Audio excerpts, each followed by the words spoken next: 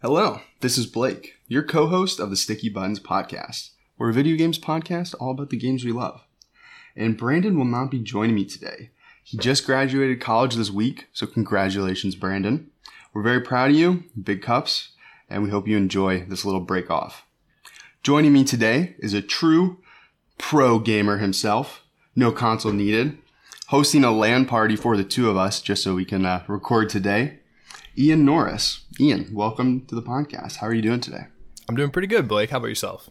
Oh, I'm doing great, man. The sun is shining. It's summertime, and I'm just excited to kill some cultists. Oh, yeah. Oh, yeah, man. Which brings us to the game, the topic of today's episode, the game Warhammer. Is it Warhammer 40,000 Boltgun? Yeah. Or is it Boltgun? Warhammer Boltgun. 40. Yeah, either way. Either way, right? So Warhammer 40K is the name of the series, right? Correct, yeah. So it'd be like Star Wars. Okay. All right. And Ian is our resident Warhammer expert today. But before we get too far into that, Ian, would you mind just introducing yourself to the pod? You know, where can people find you on the internet? And then I got a couple gaming questions for you. Yeah, of course. So my name's Ian Norris. On social media, YouTube, Twitter, pretty much everything, I've branded myself just with my full name. So Ian Norris is where you can find me. So I have a YouTube channel. I had a video blow up about a year and a half ago called Smiling Friends Changed Everything, which was a video about a Adult Swim cartoon that went super viral and got 1.5 million views. And I was like, holy shit, maybe I can actually like do internet stuff. Unfortunately, I made a couple videos after that, views went down, nowhere near 1.5. Kind of realized like I just want to make video game related stuff. So trying to move the gears here and move my channel in the direction of video games because that truly is what I'm passionate about. So yeah, that's who I am. I do video essays. I didn't say that, but I essentially just talk about video games. So that's pretty much what we're doing here, just with a script, right? Yeah, I really liked your Adventure Time one. You've done some other ones about like Adventure Time. Have you had any like standouts that you like really thought like, oh, this was really fun? You've also done some like indie picks, like indie game picks. Yeah. That was fun. I enjoyed that one. The funny thing is, so like right now, if you go to my channel, there's nothing there except the League of Legends video because everything else is privated right now. I don't think I'm always going to have them privated, but I'm trying to adjust the algorithm a little bit. Kind of getting it to reset? Yeah, I wanted to say like, oh, look, people are watching this video about a video game. Once my new video that's coming out today, which by the time anyone sees this, it'll have been out for a week. I'm trying to get the algorithm to reset and see that like, oh, gamers are watching this, people who like video games. Because the issue was, like you said, I made the Smiling Friends video, then the Adventure Time video, and then I made two different animes. One was Neon Genesis Evangelion, and one was... Okay. That's an old, like... Correct. It's a classic. It's a classic from the 90s. That. My video was an analysis of the Freudian elements of it because I do have a degree in psychology. So I kind of took that and applied it because it is very Freudian. I mean, the whole meaning of the show is Sigmund Freud and psychology, really. And then after that, I did, like you said, it was for 2022, it was like 3 indie games that I really liked that I did kind of back-to-back reviews in one video. And then I did a bigger review of a game called Hi-Fi Rush, which came out this year. Oh, yeah, that was really fun. I liked that one as well. I absolutely loved.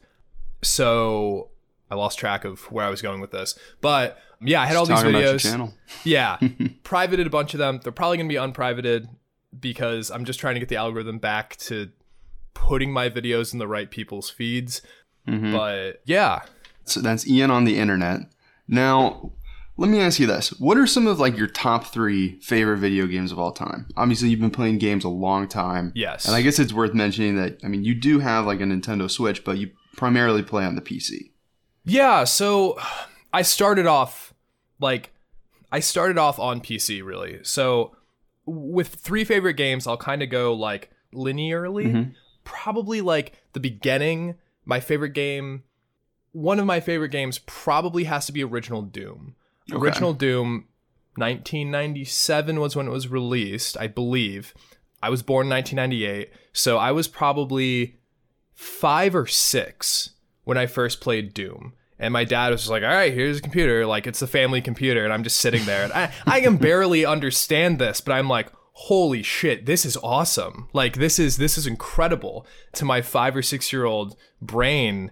You know, like I can barely register. I can't use the internet really, but there's this game where I'm just walking around corridors and shooting zombies on like Mars or the moon or whatever. I forget where Doom 1 takes place, but just an incredible experience. One of my favorite games of all time has to be Doom. That's so funny because when my dad sat me in front of our family computer, he had me play a Tonka Trucks game. It was kind of like a controller that like clipped onto the keyboard. Yeah. And you had like little levers and you could essentially use the levers and it would press down on the buttons on the keyboard. Yeah. And that's kind of how the inputs worked. That's cool. You would like go and destroy buildings and you could like use like construction equipment. Yeah. I think it was like Tonka Truck Builders or something. That's so awesome. Very different experiences when we sat down at our family computers. Yeah. So the first one would be Doom, I would say. And then fast forward, I'm going to break your 3 games here and I'm going to kind of whatever you want. Do some games that are connected in my head. Fast forward to I'm 13 or 14.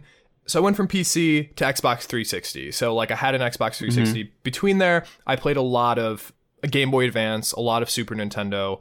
I had the Atari Jaguar. I'm not even sure if you're familiar with that console. I'm absolutely not. The Atari Jaguar was supposed to be the first 64-bit console. So like the Nintendo 64 was a 64-bit console, and you can tell from the Super Nintendo to the Nintendo 64, there's this massive jump in graphical abilities. So you look at like A Link to the Past versus, what is it, Ocarina of Time? Mm-hmm. On 64, there's such a huge graphical difference. Well, I mean, it's a whole new dimension. Exactly. 2D to 3D. And the reason the Nintendo 64, the 64 was the 64-bit processor, I believe. So you were going from the Super Nintendo, which was 32, to the 64, which was doubling, in theory, the graphical ability. The Jaguar was supposed to be the same, okay? So this was Atari's, like, we're the first to have the 64-bit console. It wasn't. It was a lie. I don't remember exactly like the reason how, or like it was a technicality, but it was not a 64-bit console. So like this thing was just a big black box with the dumbest controller ever. I mean, you literally held it like a brick and it had... Yeah, I'm looking at a picture of it right now. It kind of almost looks like a calculator. It had 9 keys and just 2 buttons, no triggers, I don't think. And it was just a horrible console altogether. I mean, it really was like this black, and the only thing cool was you'd put the cartridge in, you'd press the button, and if it worked, it had this intro where it had this 3D cube spinning, and then it would have a Jaguar, and it would go, wow, and it'd have the Jaguar sound. Oh, that's cool. I'm nostalgic for that, but not nostalgic for any of the games I had for it, because I did have Doom on the Jaguar. I was going to say, it looks like Doom was one of the releases. But Doom on the Jaguar lacked so much of like what all the other copies did. So it's the same game, but it's only like a third of the missions. It's like doesn't have the iconic music of Doom. Like, there's only like pieces. Some levels are dead quiet. I believe that's one of the ports where all the blood was turned green. That's spooky. With no no so music.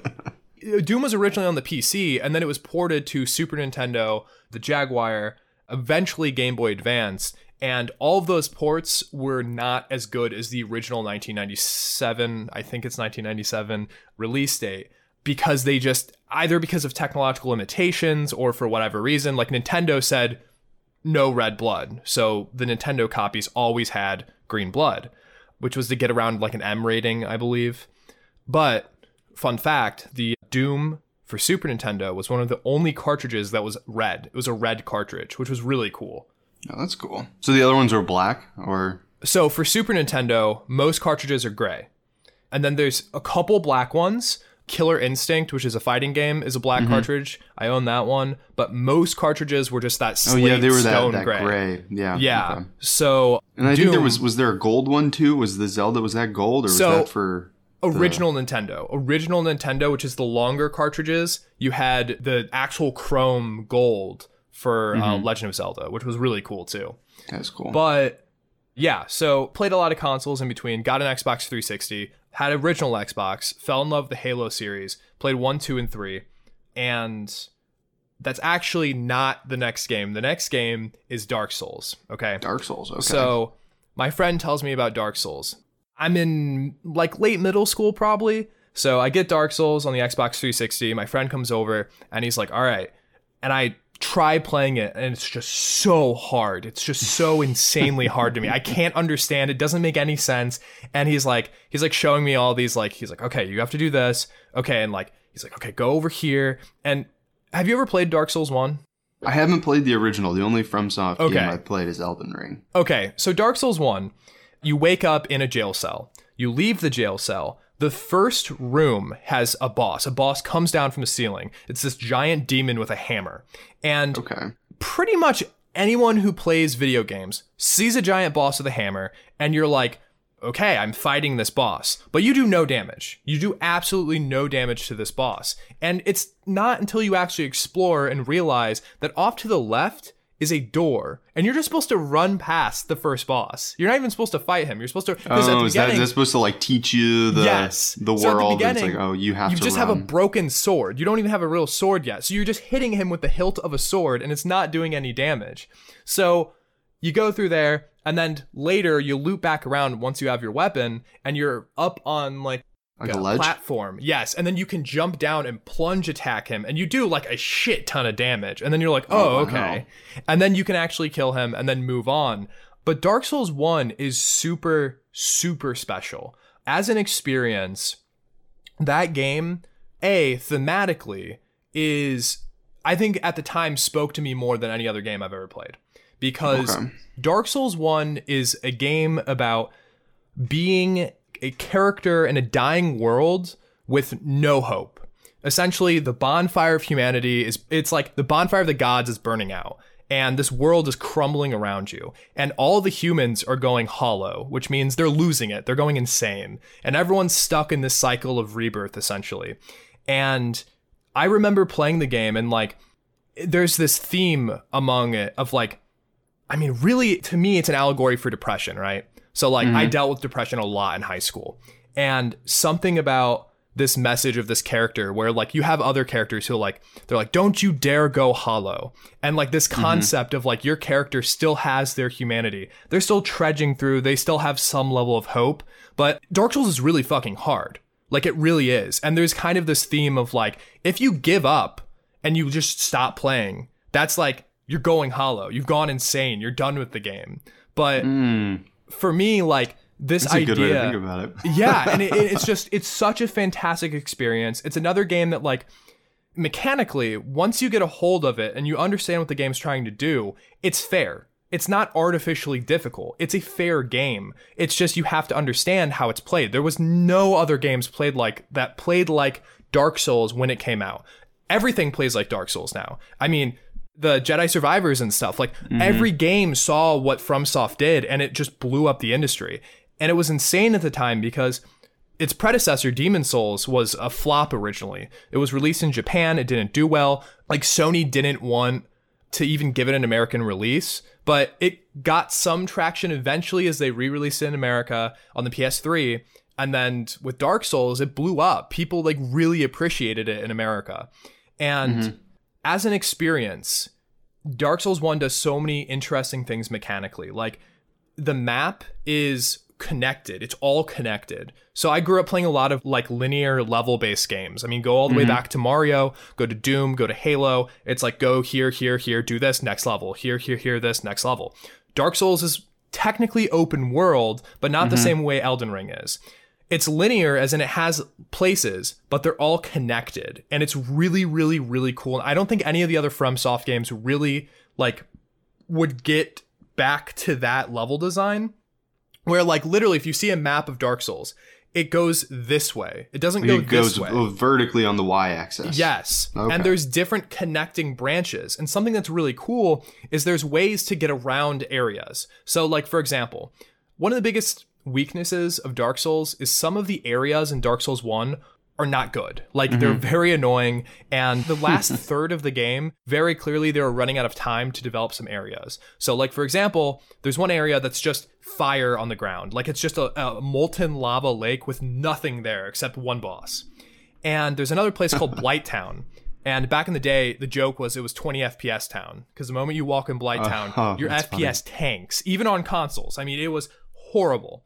But there are ways to go around these places. There's different ways to like go about the game and what order you do things. And there are some things you have to do. Like you have to ring the first bell. You have to go through Sen's Fortress. There's all these things you have to do, but there's different ways to get there. So like at the beginning, you pick an item that's going to be like, it's like your gift or whatever. And a lot of them are kind of useless. Like there's black fire bombs, which seem useless, but they can actually kill that demon at the very beginning that I was telling you that you can't kill. If you start off the black fire bombs, you can kill the demon and you get his giant hammer. And that's the only way you can get his giant hammer. So if you kill him when you're supposed to, he doesn't drop the hammer. But if you kill him before you're supposed to, which you can do with black fire bombs very easily, you get this hammer. Now you can't wield this hammer because it has a ridiculous strength requirement, but you can keep it and wield it at the end of the game. You can keep it and then later in the game, just smash people with this giant hammer. Oh, that's sick. But one of the gifts that you can start with is called the skeleton key, I believe. And the skeleton key allows you to open all these doors that normally you'd have to find a key for. And at the very beginning, you get out of this prison, a big bird picks you up and drops you in Firelink Shrine, which is kind of like your hub world. And you go from Firelink Shrine, and usually you'll go off here and you'll go do whatever, which is the normal progression of the game. Or you'll go over here in the graveyard and get your ass kicked by these skeletons that you're not supposed to face yet. But you can loop around, and there's a locked door. This locked door leads to an elevator that takes you all the way down to a completely, like, a place that you typically wouldn't be able to access unless you had the skeleton key. And you can use the skeleton key to essentially, like, completely go a different route than, like, 90% of players are going to go.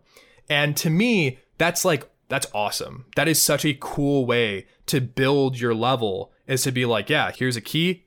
Go explore. There's no map. There's no quest markers. They're not telling you what to do. So you can kind of like sequence break it in a way and do anything in just about any order. Yeah. Oh, that's awesome. I love it when games do that. The thing about Dark Souls 1 is eventual goal is to get I think it's the 4 Lord Souls. You're getting these 4 Lord Souls and you're opening up this door. And the way that you do each Lord, you can do it in whatever order you want, right? So like there are things you can get in other areas that make like different lords easier or harder. Or you may go off, get leveled up, and then come back and defeat a lord that might have been the first lord that most people would have defeated, and it'll be a lot easier because you would have leveled up, got better gear. Yeah. So that's awesome. Dark Souls 1 was like the first time I played a game, that like spoke to me. Like I was like, holy shit. Emotionally, I was like, okay, so games can kind of have like that response in you, you know? Like I was always passionate about games, but I never had like this emotional human connection to a game until Dark Souls 1. And then mechanically, it showed me that like games can kind of just like, it's very deliberate. You play games like, for example, around the same time Far Cry 3 came out. I liked Far Cry 3 and it was an open world, but like a lot of stuff in that game doesn't feel deliberate. It just feels like, here's an open area. We put some birds here. We put a thing here and a thing. Like Ubisoft's you gotta climb up this tower and you gotta like kind of, this one I have to make a jump before I climb. But Dark Souls is like, you know that they thought about this. Like they thought about this. They thought about this alternate way to get around. They thought about if you kill the merchant at the very beginning, you get a sword that you'll never have gotten before. Like, there are so many things in that game that are deliberately thought of from an angle that you never would have considered. Yeah.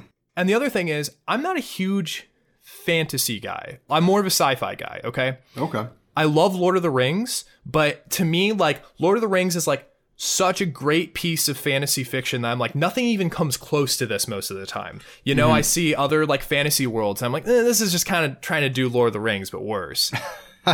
However, Dark Souls was the first time that I was exposed to a grimdark world, which we'll get back to with the theme of today.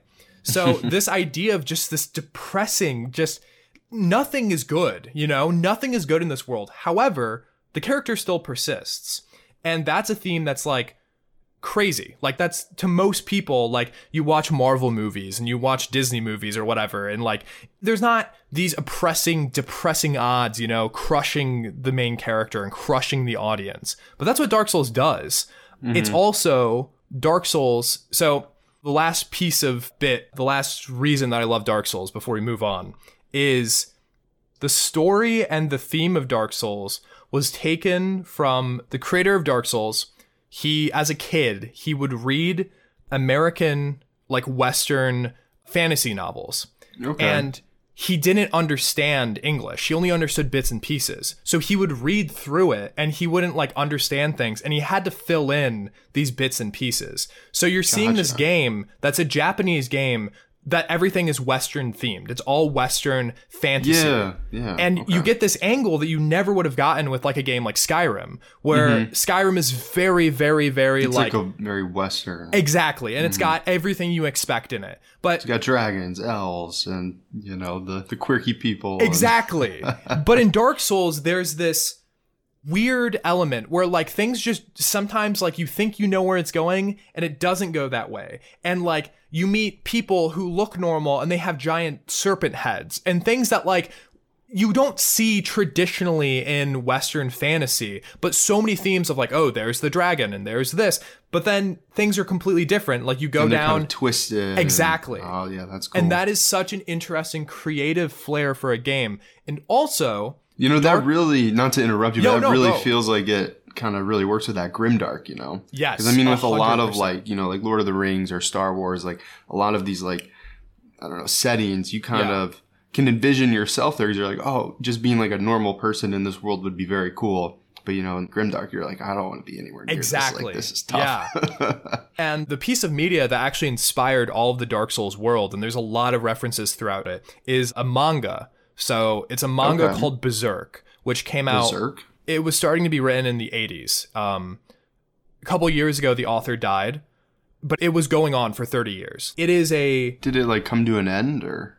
So it didn't come to an end. Everyone thought it was going to be left on a cliffhanger, but the author had left behind a lot of notes and a lot of like undrawn story arcs that he essentially gave his best friend like, hey, if I die, here's everything that needs to be done. And his best friend now with the manga team is going to finish up the story and they're going to finish up these arcs. Oh, that's awesome. Berserk, though, is, compared to Dark Souls, is insanely depressing and the most grimdark thing I've ever read. It is themes of murder, themes of rape, themes of just absolutely horrible things that happens to the main character Guts. But it's moving. I mean, it'll make you cry. It'll make you feel, it'll make you have hope in your life. Like, it is such a fantastic piece of media. But there's like 300 chapters. The art for it, just really quick, the art is insane. This art is so cool. It's so good, man. And the thing is, Berserk came out before anything else. So, like, a lot of mangas now... Did it kind of start the genre? Sort of. So here's the thing, is Berserk was so out of left field, and the things that it did, and it was willing to talk about and show like rape. Anime doesn't do that. Like, there's so many tropes and stuff that would build up, and Berserk was completely in its own bubble. So like there's nothing quite like Berserk even nowadays, because Berserk was willing to do and tell stories that were completely divorced from what like normal anime was doing at the time. Because you think about the 80s, the only anime you really had was you had some mecha anime, like really early mecha anime, which was like giant robots, which was completely ridiculous. Not like Iron-Blooded Orphans I had you watch. Gosh, loved Iron-Blooded Orphans, man. I think show. I might get into that. The Gundam, I'm into it, man. I love mech, so.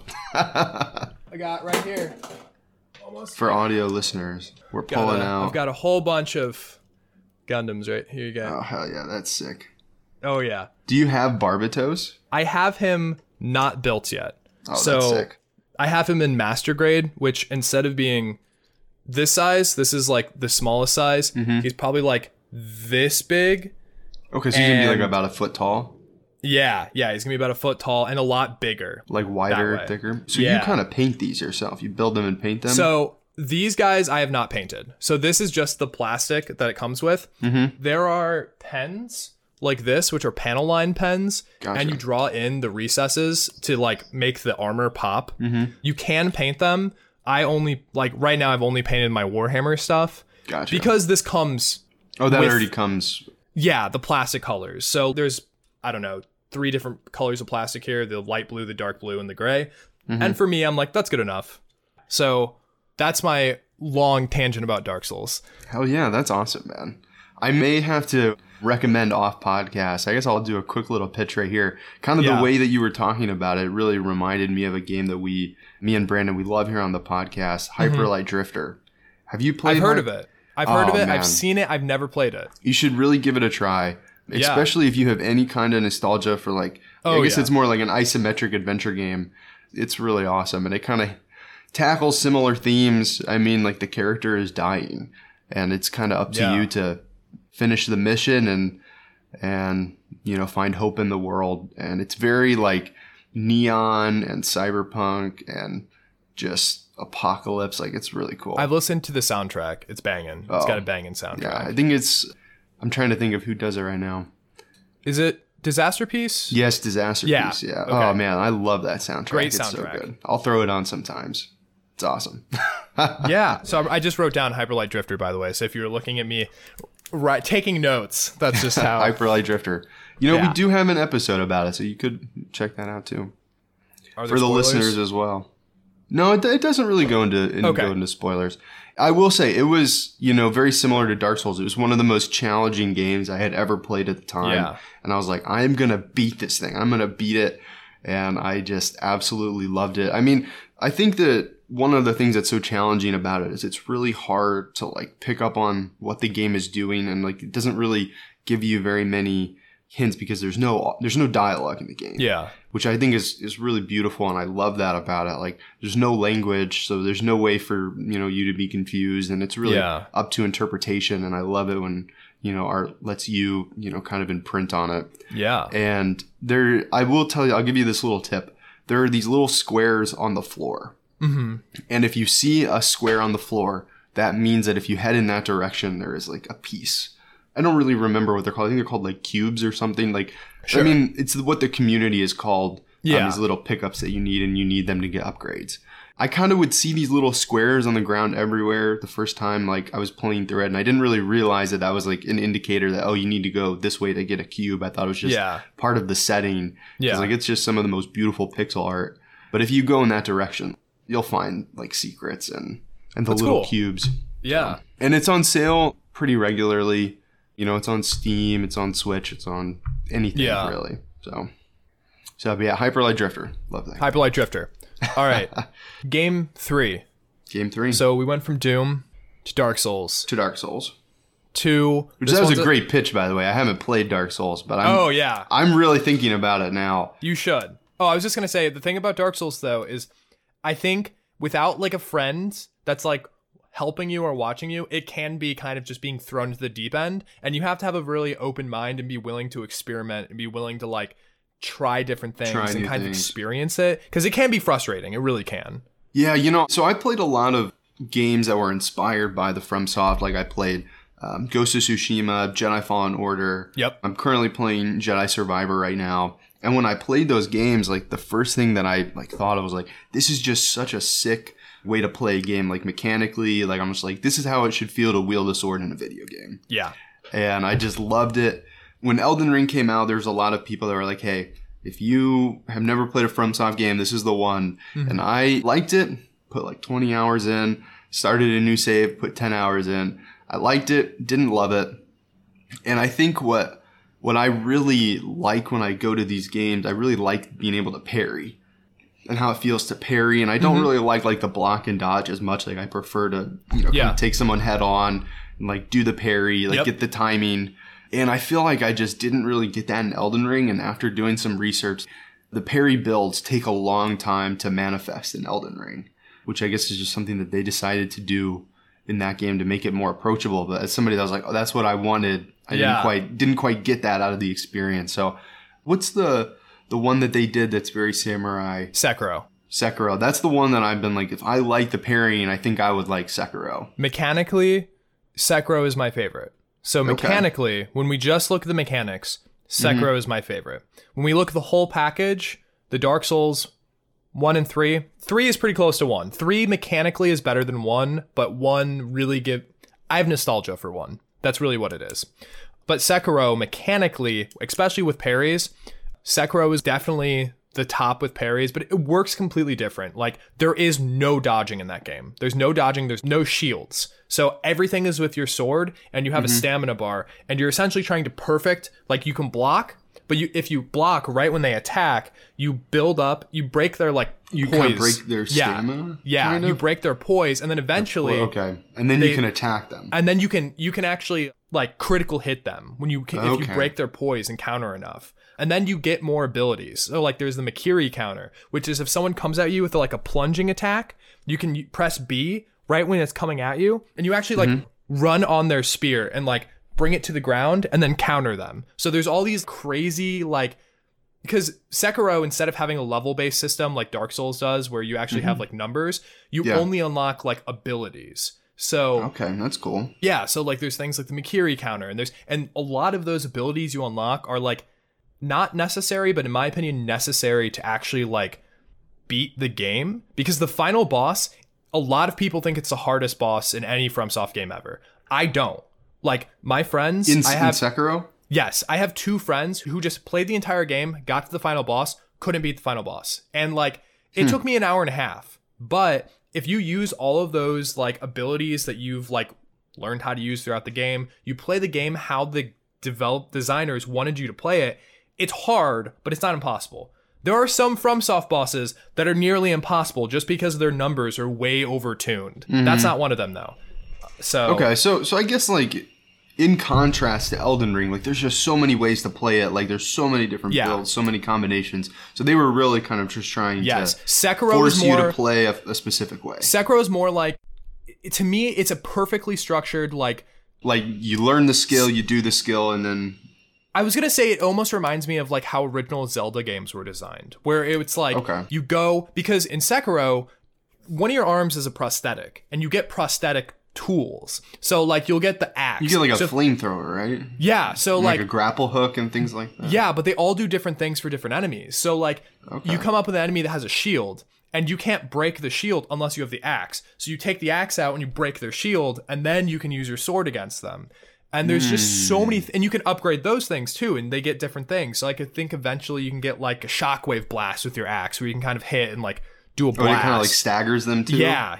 Oh, that's cool. And there's different bosses. So like, this is a spoiler for the first boss, but like one of the first bosses is on horseback. And if you get the firecrackers, you can use the firecrackers and it scares the horse. So the horse is like doing that, and you can actually attack him without him being able to counter, because his horse is going crazy because you threw out firecrackers, which is one of the prosthetics. Cool. So yeah, Sekiro's great. Very interesting. Also, would you recommend that to me?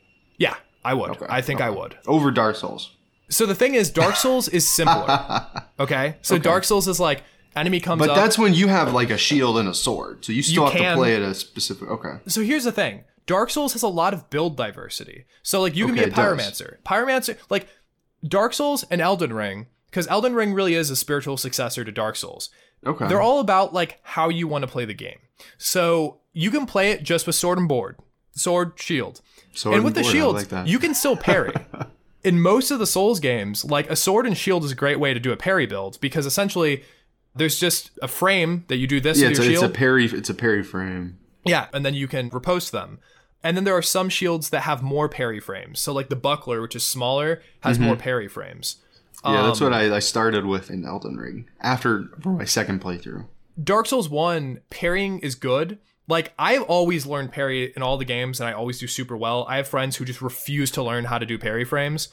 Dark Souls 1, backstabs were super overpowered. So you can just, like, sometimes walk behind an enemy. Just, like, walk around them and do, like, the... backstab. And it feels great. I mean, it feels awesome. It's like a sneak attack. Yeah. So, I was going to say, Dark Souls, do you have a PS4 or PS5? I have a PS5. Okay. Bloodborne. I have Bloodborne? Because it was a PlayStation... I mean, if you get, like... There was a limited amount of time where if you signed up for PlayStation Plus, they gave you a whole collection of games. Bloodborne is one of them. So I technically have it, but I haven't played it. The beginning is very hard. However, that whole game is much faster than Dark Souls and all about parrying. Because the thing is, in that game, you have a weapon in your hand, a melee weapon. Your other hand, you have a gun. Now, the gun doesn't do any damage. The gun is a parry. So... Oh, that's sick. I didn't know that. So, like, you have... I knew you had a gun, but I didn't know it was for parrying. You've got, like, a big werewolf coming up to you and, like, going to rise. You shoot him. Bam. Right? Like, the right frame. He's down. You riposte him with your melee weapon. And I think in that game, you just punch through them with your hand and kind of, like, pull out blood. It's awesome. Oh, so I guess since I already have Bloodborne, would you recommend? You might want to try Bloodborne. I will tell you though, the beginning is very hard. Like, you might cry because of how difficult. but well, I need a good cry, you know. It's another game where if you explore and you look around and you kind of find different items and you read the descriptions, there are things to make the first couple bosses easier that you can find. There's little trinkets and tools and stuff. So that's something to keep in mind. But let's move on. Let's move on to the third game. Absolutely. So this one's a split. 2 games that fill the same hole in my head. Mm-hmm. The bigger one is Undertale. Undertale, first time I play it. Dark Souls is the beginning of like, wow, games can actually make you feel something. Undertale is like, wow, games can actually make you like sit there and cry. Undertale is just such a fantastic game. I will say, you kind of gave me a little bit of a pitch, one of the first times we met. Yeah. And I bought it and I haven't played it, so don't spoil it. I'm not going to spoil anything for you because I will never spoil Undertale for anyone. I just want the basic premise, which everyone knows, is that Undertale is a game that you can play the entire game without hurting a single person. That is the pitch. That's the pacifist run. Or you can go through the game and kill every single person. There's no one in that game that you can't kill. Jeez. It is a fantastic game made by one person in the Game Maker engine, which for anyone who knows about game design is a very like, for a while Game Maker was seen as like not a real game engine. Undertale is super duper good. And the thing is about Undertale, and one reason I put it as one of my favorite games of all time, because all these games had an effect on me. I hated Undertale before I'd ever played it. Because so I think at the time there's a lot of, was it like kind of shitty discourse online about it, or I guess I wasn't really tuned in at the time. I've always been chronically online. I've always been online. I've always been into internet culture. And when I was younger, I was a shithead. I really was. Like I was on the edgier parts of the internet, and I just like Undertale came originally from, I'm not sure if you're familiar with the website Tumblr. Yes. Yeah. So Undertale was super popular on Tumblr. And I remember back in the day, like, you made fun of people who from Tumblr. They're all the sissies and the whatever.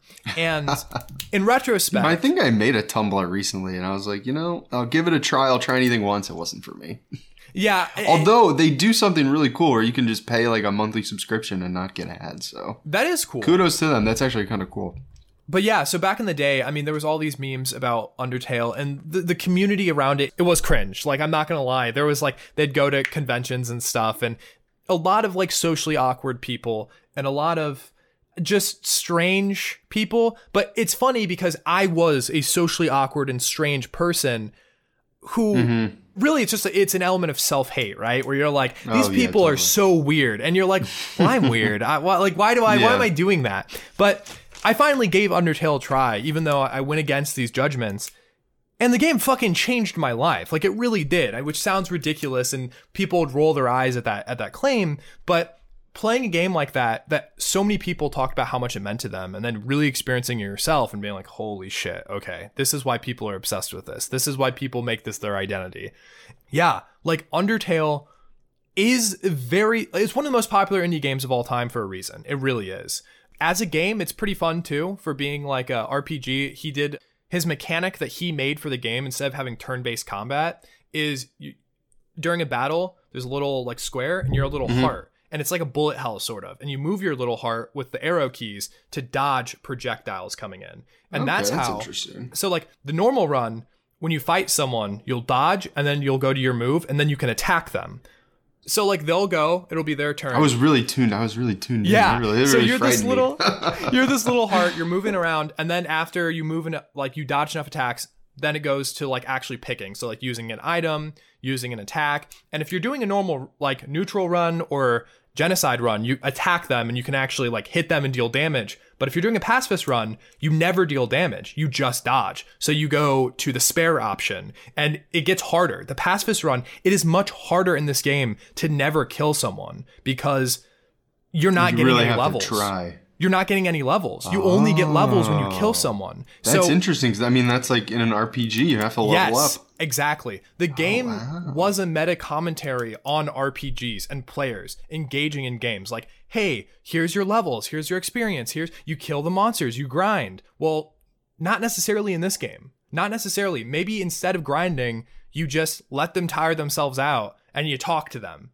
And each character has different ways you can convince them to let you spare them, to let you come to an agreement. And some characters hate you. Like some characters, they want like characters with names and backgrounds, and like they want to kill you. Their job is to kill you. They work for this kingdom and they want you dead. Some characters want you dead, but they don't hate you. It's just part of their job. And like this complex web of characters and how they connect is just, it's great. All the characters are memorable. There's one character that's annoying, but she's supposed to be annoying. So it's good writing, but it's annoying writing, but that's kind of the point.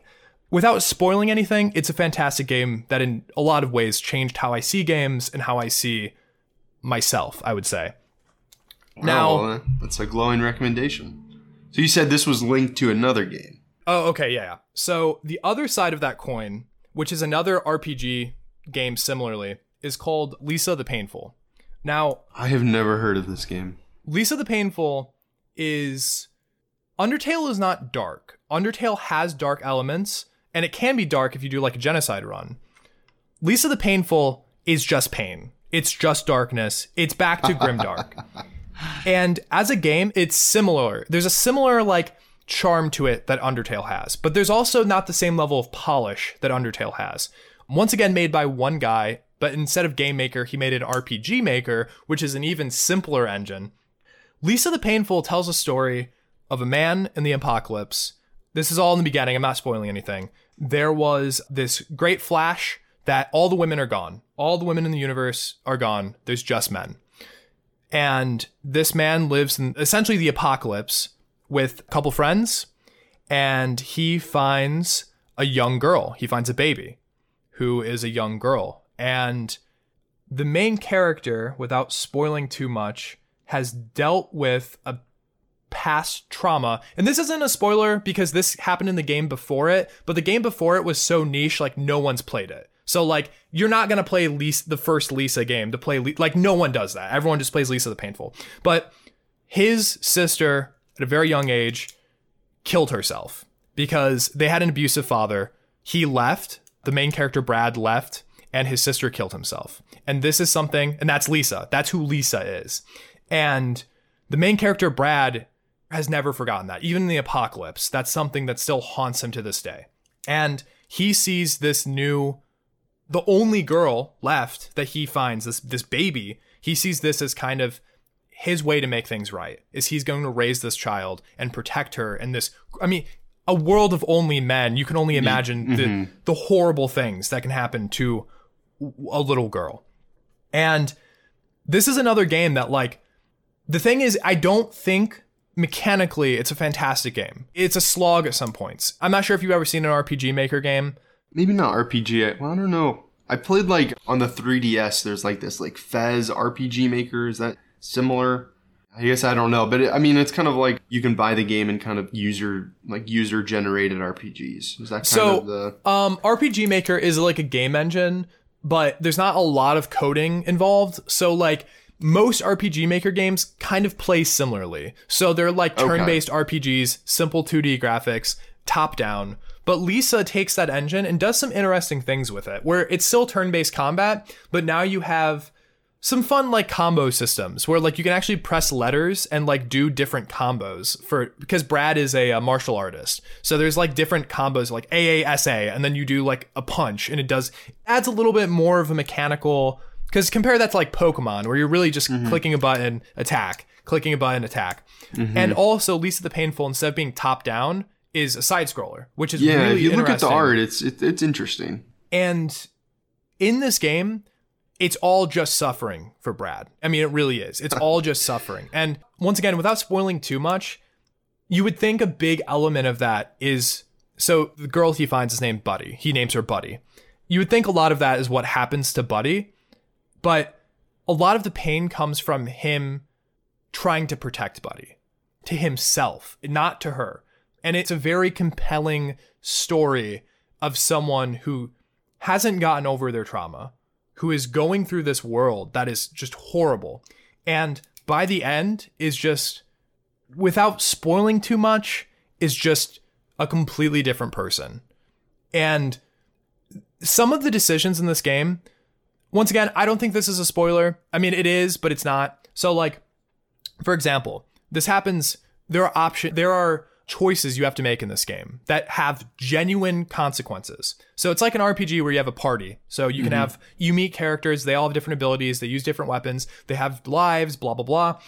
And you have these people in your party and you level them up. And sometimes you'll get an instance where there are a couple characters who are out to get you. And you'll be in a situation where you can't do anything. And they'll say, all right, Brad, I'm going to kill him. I'm going to shoot him in the head, or I'm going to cut off your left arm. And most players at this point, I think, have an empathetic response. They go, okay, cut off my left arm. Okay, now your left arm's cut off. Now you can't use half your attacks because all those attack combos use both your left and your right arm. So now your combos are halved. Now, later in the game, you have the same option. How about we kill all your party members, or I take your right arm? Well, take my right arm. You don't really have a choice. So now you headbutt them.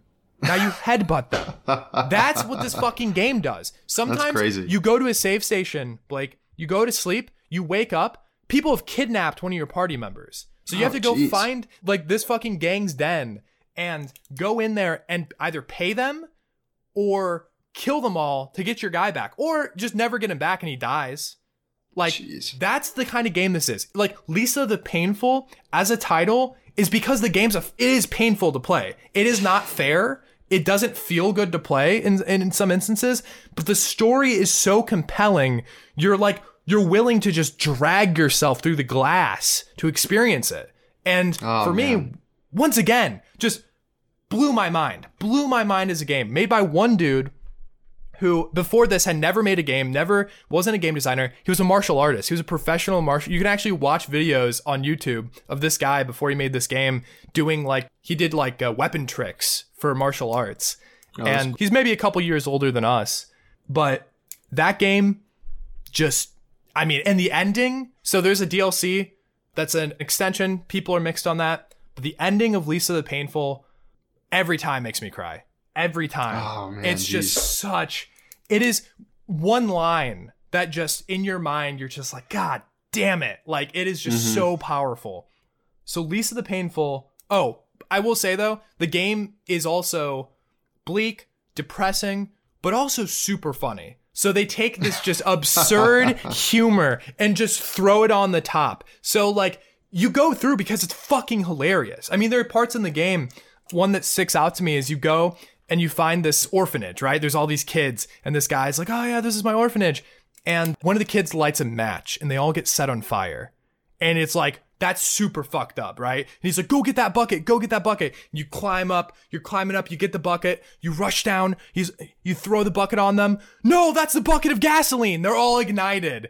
Go get that bucket. Because he tells you to go get the bucket, and you go grab the convenient one. He's like, not that bucket, the one over there. And then the screen goes, and there's a bucket all the way up here that you couldn't have accessed anyways. It's all a bit. And then by that time you get the bucket, you come back down, they're a pile of ashes. Oh, and my it's God, geez. Super depressing, but how the game does it is ridiculous. Because then the orphanage guy goes, he's like, this is the second most depressing thing to happen to me this week. And it's just ridiculous. Because it's not even oh my gosh. They use the setting to play into these jokes that in any other game would just be seen as abhorrent or disgusting. But in this instance, it's funny. It's funny and it serves as a break to the main genuine trauma to Brad, that's just a normal interaction, in this wasteland. Oh my gosh, jeez. So yeah, Lisa the Painful. And the last thing about it is it's been 10 years since the game came out. And on Twitter, the developer, without saying anything, released a photo that is a pixel art billboard of Welcome to Olaf. And Olaf is the place that Lisa takes place. So very excited that there may be an actual maybe sequel. A third. Yeah. Wow. Yeah. Interesting. So Lisa the Painful, another great game that in a lot of ways changed my life. Which, once again, I'm using that term a lot, but we're talking about your three favorite games of all time. So it's a lot. So that was the hour intro. I apologize for that. No, that's okay. That's okay. Well, we learned a lot about you, Ian. You're a glutton for punishment. You like Grimdark. So that's the perfect segue to talk about Warhammer 40K, I think. Yeah, I agree. But if you'd like, do you want to take a quick break? Yeah. And then we can come back and talk about Warhammer 40,000 Boltgun. Oh, yeah. All right. I'll see you soon. All right, and we are back. And now we're going to be talking about Warhammer 40K Boltgun. Now, do you prefer Warhammer 40,000 or Warhammer 40K? I usually say 40K. It's just faster. I think most people in the community write it out as 40K and say 40K, but both I think are valid. I like 40,000. It just has a nice ring to it. It does have a nice ring to it. So, what does the 40,000 stand for? Does it have a meaning? 40,000 years in the future. So Okay, so I didn't know if it had like a... the 41st millennium. Wow. Yeah. That is So crazy. super far in the future. On Earth. Technically. Okay. We'll get to that. Okay. Yeah. All right. So Warhammer 40K Boltgun is a new game that just released this past week. It's actually, the art style is very sick. And as soon as I saw the art style, I wish listed it and I was like, this is very exciting. It's on Xbox. It's on PlayStation. I personally picked it up on Steam Deck and it runs great on Steam Deck. However, I will say this genre, I'm not sure if it translates very well to handheld, but it is very cool. So I guess really quick, just what it is I kind of, when I'm describing this, I kind of say like a Doom clone.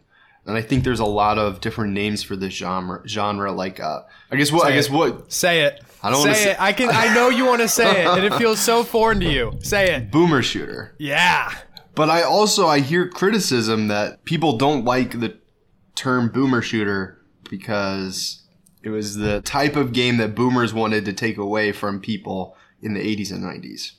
I think we're reclaiming boomer for ourselves when we call them boomer shooters. Boomer shooters? Okay. So online, the word boomer was used for a while very loosely and as a meme, where like in the community, when we talk about like boomers, we're not really talking about boomers. We're talking about people in their like 40s, which are not boomers. So a lot of times it's like my boss is 50. He would have grown up playing like Doom and stuff. Like when it first came out, I mean, I guess he would have been like 30, 20s, whatever. But anyways, people in like their late 30s or 40s, they're boomers, Like that's what the community, like they're not really. I mean, boomers are actually like people in their 60s and 70s, like my grandma. Yes, my parents are actual boomers, but online, like the term was used for like just an older person. Yeah. And it was jokingly originally, it was like, Doom, it's a boomer shooter. And the term just, I mean, so it's kind of just like an older genre, kind of like a take on that original. And it's a very tongue-in-cheek. I mean, you can call it a retro FPS. You can call it... I do like boomer shooter too. It's got a good roll. Yeah. It rolls off the tongue even though... Yeah. So retro FPS, boomer shooter, in a way, Doom clone. Yeah. Okay. So I've got a confession. This is my first game of this type of the genre I've ever played. I haven't played any of the original Dooms.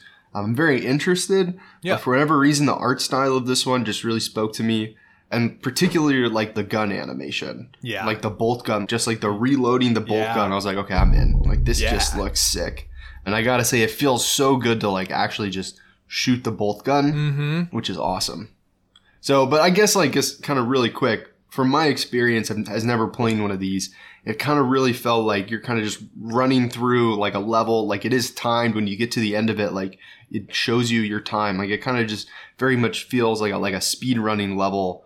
A lot of that harkens back to original Doom. Original Doom, you would go through a level. At the end of the level, there would be this crazy music, da da da da, and it would go bam, bam, bam, bam, and it would show you all your stats. It was like percent killed, secrets found. They really in Boltgun just ripped that straight from original Doom, and they put that up there. It's very cool. It makes it feel very video gamey. Like, because I mean, like when you kind of look at it, you're kind of just like, oh, this is very much like it's very dark and gritty and pixelated, and like the blood animations are just crazy. But then you're like, oh, it's just like a video game. Like it's very, like it hits that like part of the brain. Yes. That's why it's important also to give a genre name to these things, like boomer shooter or retro FPS, because there are also modern shooters that look modern. So like Doom Eternal, right? Very, very like graphically intense and not retro in any sense, like graphically, or I guess like in any aspect that someone might look at it. It looks like a game made in 2020 or 2021 or whatever. But a lot of the gameplay philosophy goes back to these retro FPSs. You have this philosophy of the story is there, but it's not as important. You know, it's in the background. And the gameplay is what's most important. This visceral, satisfying feeling of firing a weapon and just like ripping through. And it's a perfect recipe for a Warhammer game, which is all what Warhammer 40,000's about. Yeah, really quick, just on that. Yeah. Like a good example, and like when I played this, what really kind of immediately came to mind was a game called Neon White. Which, have you heard of this or played this? I played through all of Neon White. This is immediately what reminded me, or what Boltgun reminded me of. And I personally do kind of like that modern skin on it. I like the way that Neon White feels to play, even though there's, you know, like there's similarities between them where it's like you got to keep your momentum going and just like use the gun, just use everything you have and just get through it.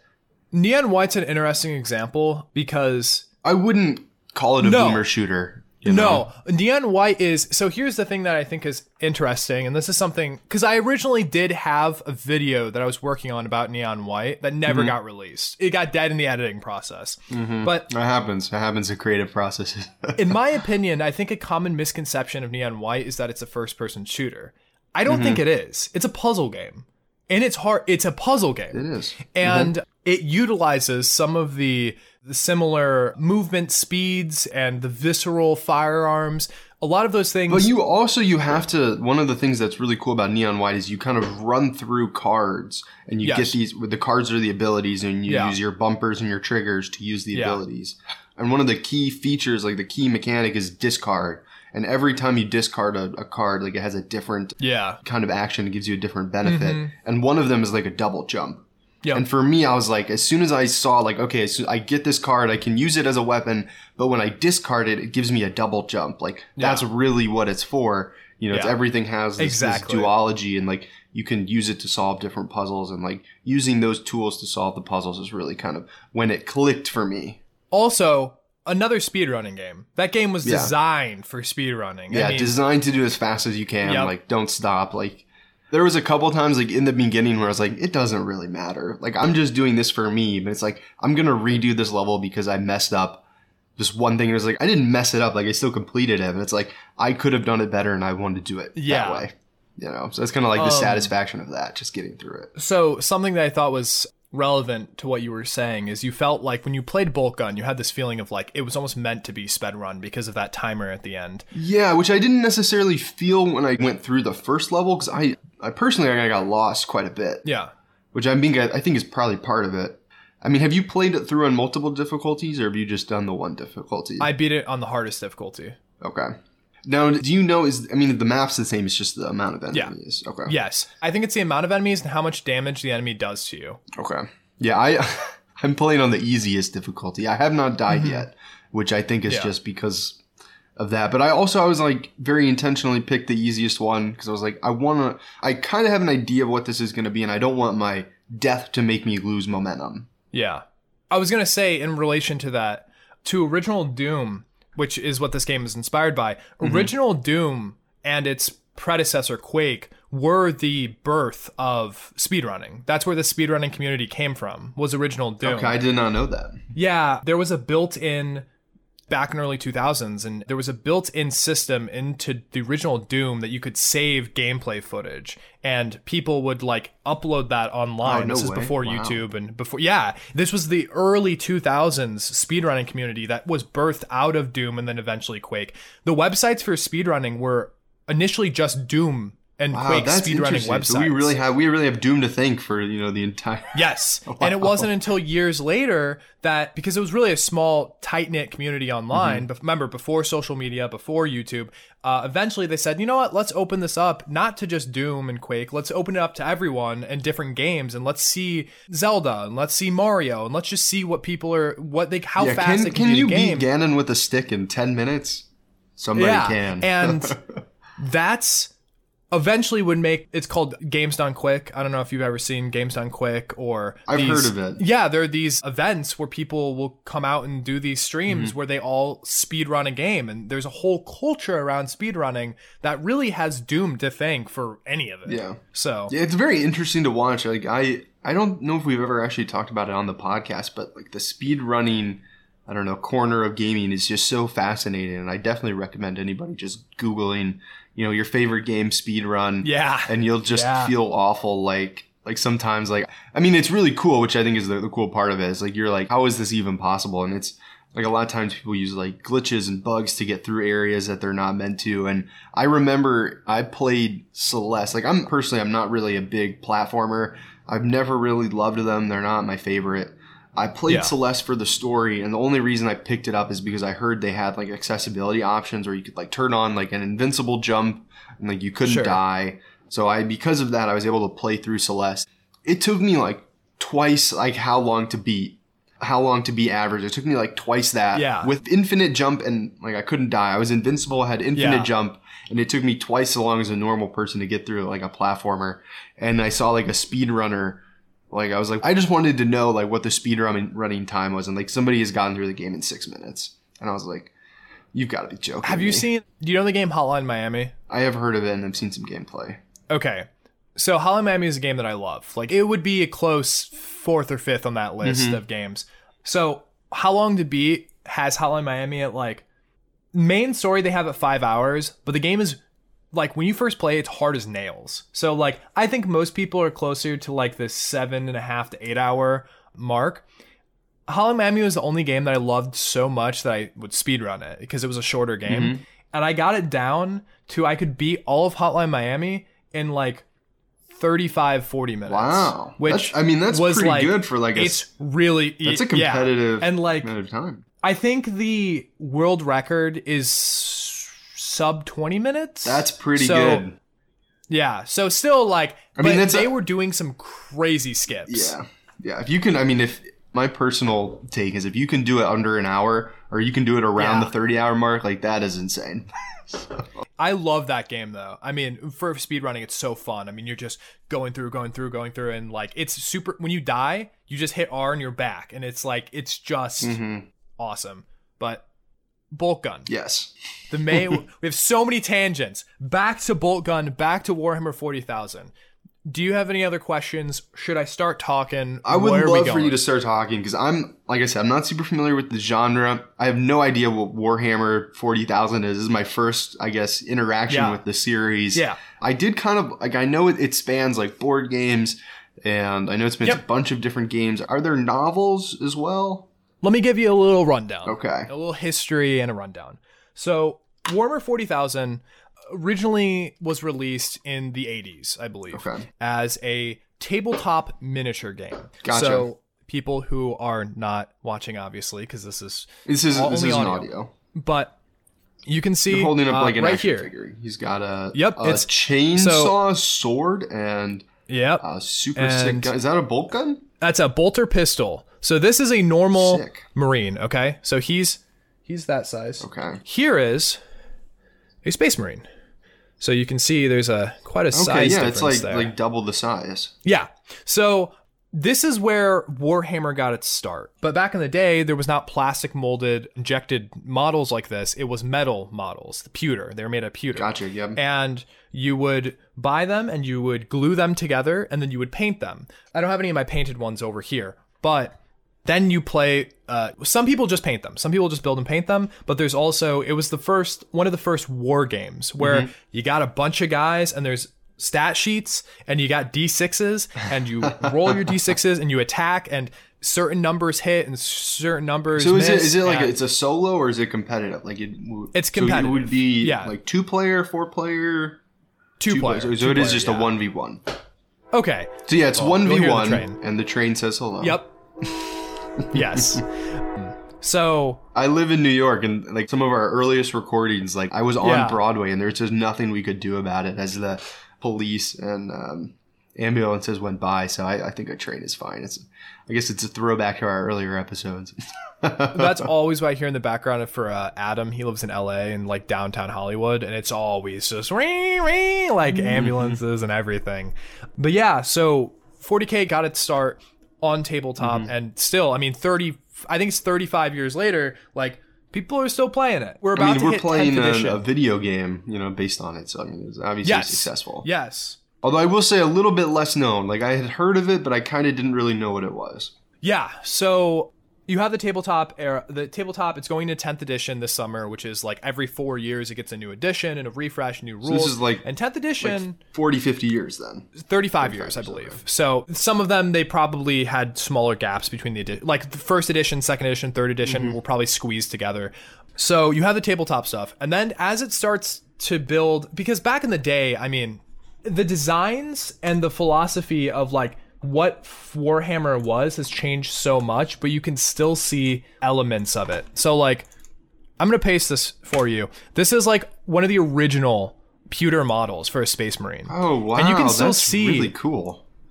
And you can still see a lot of elements that have like translated to nowadays. So it kind of just looks like very bulky, like metal armor. Kind of like what it's kind of reminding me of is kind of just like one of those knights. Yeah. Yeah. Oh my gosh. I'm trying to think of a better way to describe it. It's like a knight in like ironclad armor. Like the face, it comes to like a point, kind of like a carrot. And it's kind of like very bulky armor, kind of like a mix between like a football player and kind of like a sci-fi knight.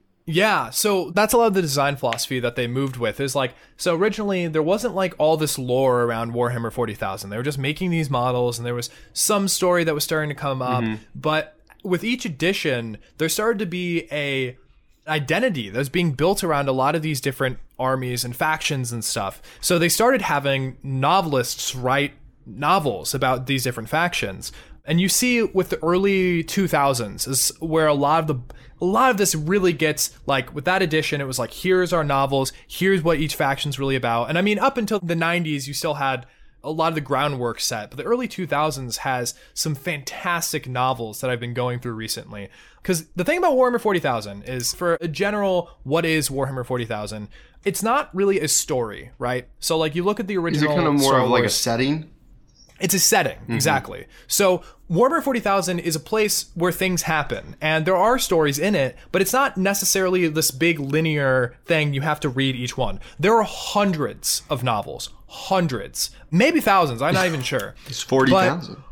Probably. But the thing is like, so you have stories, you have the tabletop game, or even in the 90s, you had video games. You had early DOS games. One of the earliest ones, I believe, was Space Hulk. It was a DOS themed, like you're familiar with DOS, like the original a little bit computers. Yeah, it's like, I mean, it's like an we're system, talking right? pre-Windows. We're talking some of the earliest operating systems. You had Warhammer games on them, and this whole brand has sort of just gotten more and more stuff. I mean, now we're getting more and more video games. We're getting, Henry Cavill. Henry Cavill is a huge Warhammer fan. So something that like originally me or you hadn't heard of Warhammer 40,000 is because it's not big in America, but it's huge in Europe. Okay. So you go to places like the UK, it's a household name for like moms and dads. Everyone knows what Warhammer 40,000 is in Europe. It's now just starting to get popular here. But even myself as a kid, I met one of my friend's dads had a Chaos Space Marine army. And I remember just looking at it and being so impressed. And he would show me, like, he had this big case. He's like, here's my Chaos Space Marines and here's my demons. And it was just so cool because he had painted all of them. And I was like, man. But I was always like, I could never do that. It seems so just intimidating, like putting them together and painting them. And you're just like, holy shit, that's a lot of work. Yeah. But as the time has gone on, it's become a more and more popular franchise because there are all these different little things that people might play and then get into it. So like Boltgun now, you're probably going to see a whole bunch of people who play Boltgun for the first time, then get into Warhammer, and then maybe they buy some miniatures. And then, I went off on a tangent. Henry Cavill, big fan of Warhammer, has been for a long time. Superman, and played Geralt in the Netflix Witcher. Yeah. He is being a producer on a Warhammer television show that's being made right now for Amazon. That's sick. Okay, so like it's coming to us Yes. in the US. It's important to understand though that Games Workshop, they're the ones who own Warhammer. Mm-hmm. They are super, super protective of their IP. They haven't made shows, and Oh wow, okay. the reason there's not shows and movies of Warhammer is because most companies, say like Halo, right? Like Halo got a television show, and that television show was kind of a flop. It's kind of because mid. maybe less than mid. yeah, they just gave their IP out and said like, okay, make a show with that. Pay us however many millions of dollars and you can make a show. Yeah, very much like a for-profit endeavor. Games Workshop's like, no, if you're going to make something, it's going to be our creative heads. We're going to choose who's at the head of the project. We're going to choose the actors. We're going to tell you what you can and can't say about the stories. There's not going to be any retconning. There's not going to be any you making up stuff and changing. No, we want our IP exactly how the story is told, which is ironic because even in their own circle, they have the Black Library Publishers, which is all the people who write these novels. Early on, there was, even in the early 2000s, there were some novelists who took too many liberties, I will say. And they're just, in retrospect, the community has deemed them non-canonical. They're non-canonical. They're like a legend story. Yes, yeah. Which is actually a thing in the Warhammer community, is they say everything is canonical, but not everything is truthful. So that's cool. Most I like of the stories are from the perspective of the Imperium of Man. And there's the idea that like everything was written down by the Imperium of Man, but not necessarily everything's true. Or you know, a lot of it's myth or a lot of it's legend, distorted by history. I like those kind of things because I mean, just like the reality of having something, you know, start off being one thing and then, you know, being a hit and people wanting more and having more and more people touch an idea. It kind of changes and warps, and you know, that's really cool. Like, I mean, a lot of these franchises that a lot of us are into are, you know, they're older than us, so like having like good retconning can really make or break and the believability of a series. So that's cool that they have that. So or I guess the community has that attitude towards it. Yeah. So to tie it back into Boltgun, actually, really quick, I do have a question. So it's kind of just like about the world. It's very sci-fi. It's in the future. There are a lot of different cults and like factions. Can you maybe just like talk about like, does Boltgun take place in one? Like, are you a member of a Space Marine? And like you're fighting cultists? Is that kind of... Yeah, I was going to... that was exactly what I was going to go into. Totally. So Boltgun takes place... It's actually kind of a sequel to the game Space Marine. So Space Marine came out in 2012. Okay. It's a third-person game. Space Marine, I just played recently. So good. It came out in 2011, and it's really, really good. Maybe a little clunky in some instances, but I think Space Marine does a much better job at making you feel like a Space Marine versus Boltgun. And I like Boltgun, don't get me wrong, but I'll go into some of those intricacies a little bit later. But Space Marine, it was the first one. This is kind of a side sequel because Space Marine 2 is coming out this year, and it looks awesome. So Boltgun serves as kind of like a side sequel. So in Boltgun... So there's the Imperium of Man, right? In the 40,000... Okay, I have to give a rundown. Yeah, give us the rundown. A basic historical rundown. Okay, so once again, I'm not an expert. So if anyone's an expert in Warhammer lore, there's going to be some points that they might be poking some holes, but I've only read a handful of novels and a handful of YouTube videos and played a handful of games. That's a lot more than me, man. So I'm still an infant in the Warhammer community. So you have... on Terra, I believe Earth is not Earth. I think it's Terra in this universe. It's called Terra, but it's the same place. It's supposed to be Earth. So it has a different history than us. So honestly, like, let's just it's called the Earth Terra. Like, let's rebrand it. Much cooler. Honestly, much, it's cooler. Much cooler.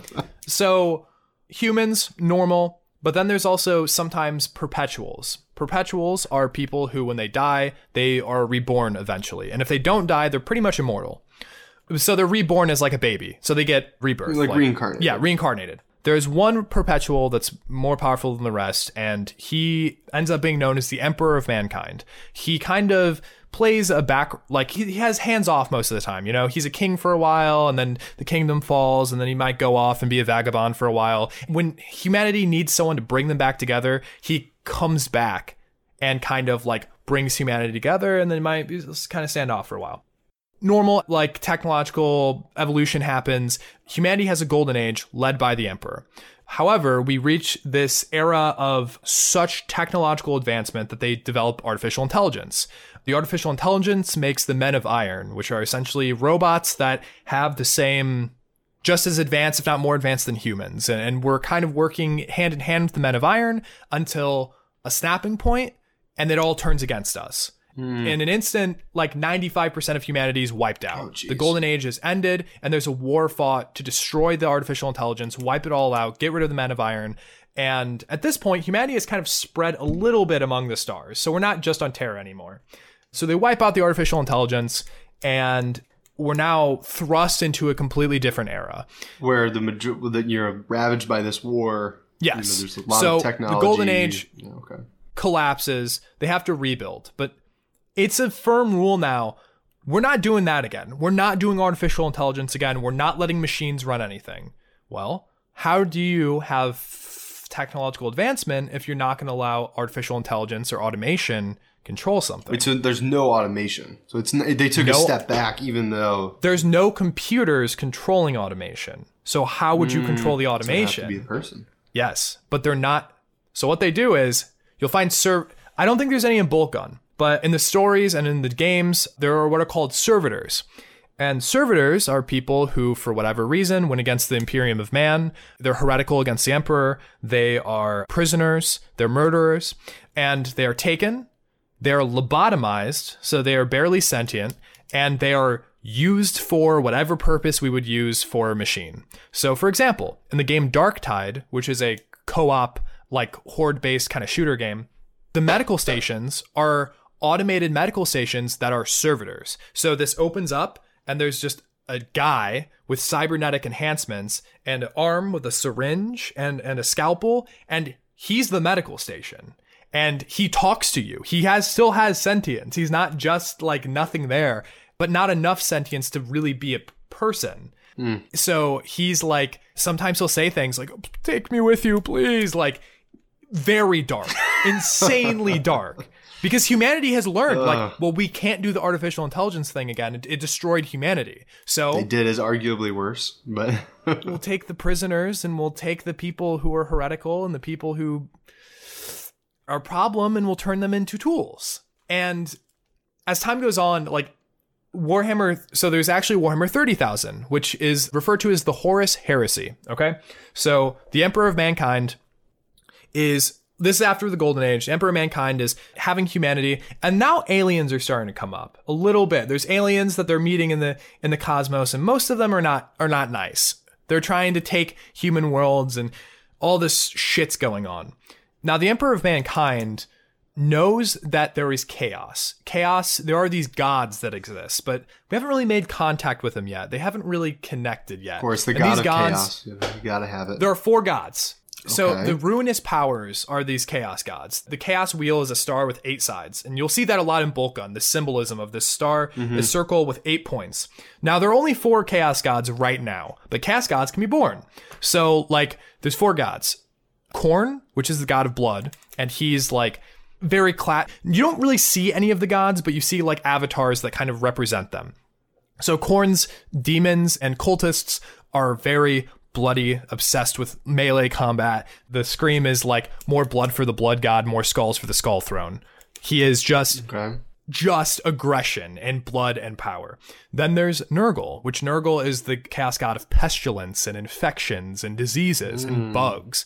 I don't like that. Not a fan of those. But Nurgle is actually kind of a cool guy. Like, for a chaos god, he wants to infect you with all these things, and he wants you to be infected and your organs to fall out and bugs to live in you. But you're going to be immortal and not feel pain anymore. He wants you to essentially just be part of this great cycle where you're no longer suffering and you're no longer feeling pain. You're just part of the Nurgle's Legion, and part of the cycle of life, just to have bugs live inside you. The community commonly refers to him as Papa Nurgle, just because he's just this big guy in the sky making up a big pot of pestilence and viruses and giving them out to the world. So and then there's, I always fuck up this name. It's Tzeench, and I think it's Tzeentch. Okay. But it's hard to pronounce. Thinch is the god of change. He's like the trickster asshole. He classically makes deals with people and fucks them over. And he's not really evil or good. He just likes change. So whatever causes the most chaos and fucks with people, like he's going to do that.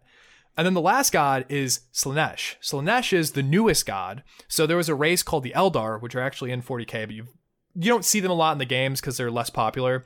But the Eldars are like space elves. So something important is 40K, there's a normal Warhammer, and it's normal fantasy. 40K originally was taking a lot of these fantasy aspects and putting it in the future. So there's like space dwarves and space elves and space humans, like all just taking all the factions, making them in space.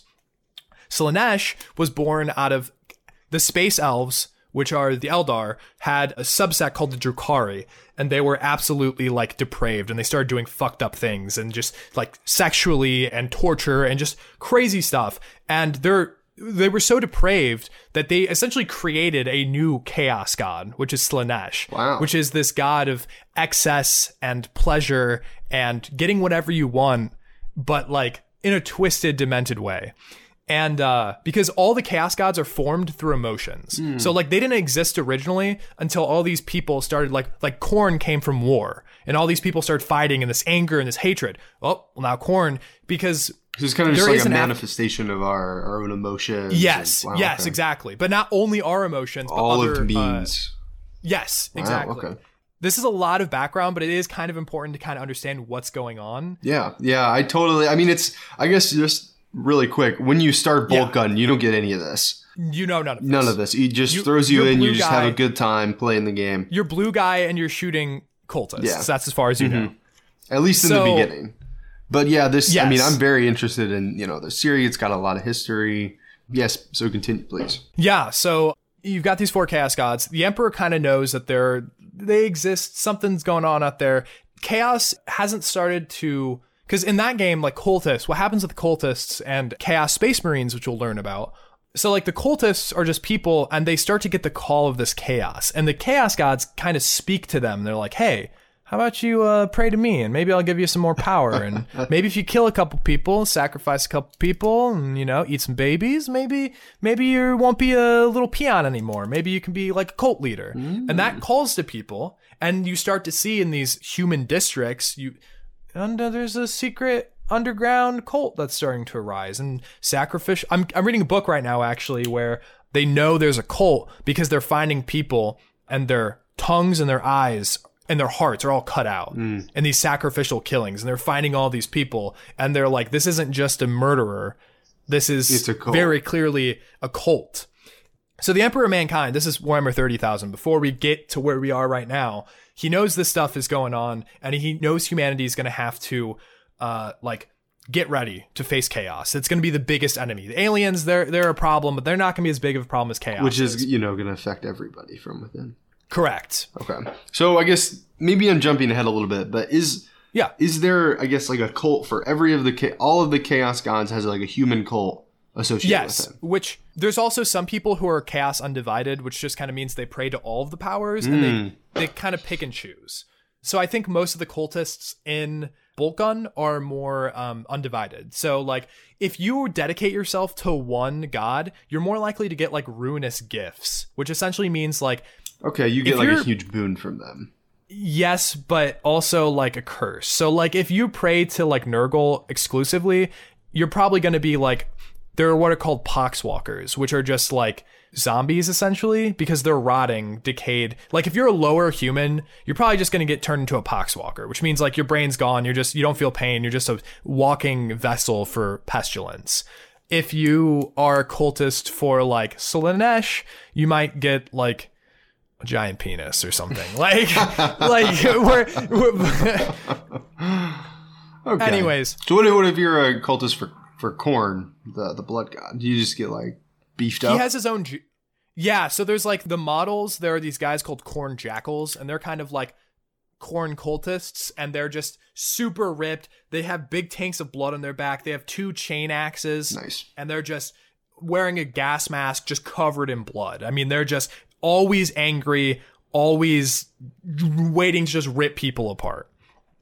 So you got all these chaos gods. You got the Emperor. Now the Emperor has sons. Okay, this is super important. The Emperor has like 19, I want to say 20 sons, Wow. 19 or 20 sons. I think it's 20. He has 20 sons. He like has these children and they're all dropped off on different planets to be raised. And he's going to come back and get them when they're adults because he wants them all to have unique lifestyles and all be like raised in their own way.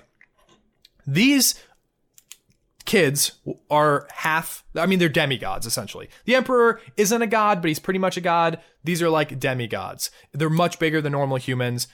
They live for a long time. I don't think they're perpetuals like the Emperor. I think the Emperor is the only perpetual where he will come back.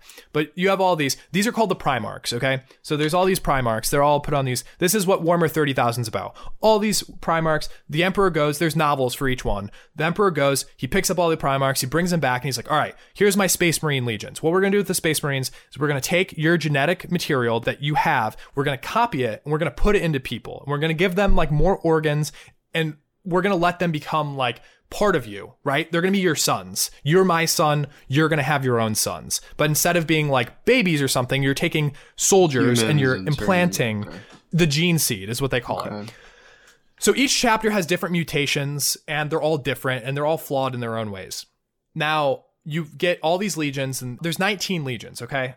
And all the legions are different in their own way. Yeah, exactly. So you've got some legions that are classically like good. Like the Imperial Fists are just these dudes in yellow clad armor. They love their big power fists. They love protecting fortresses. They're very classically like just a military. But then you have people like the Night Lords, where the Night Lords on the planet that their Primarch was raised was like, because they each take people usually from where the Primarch was from.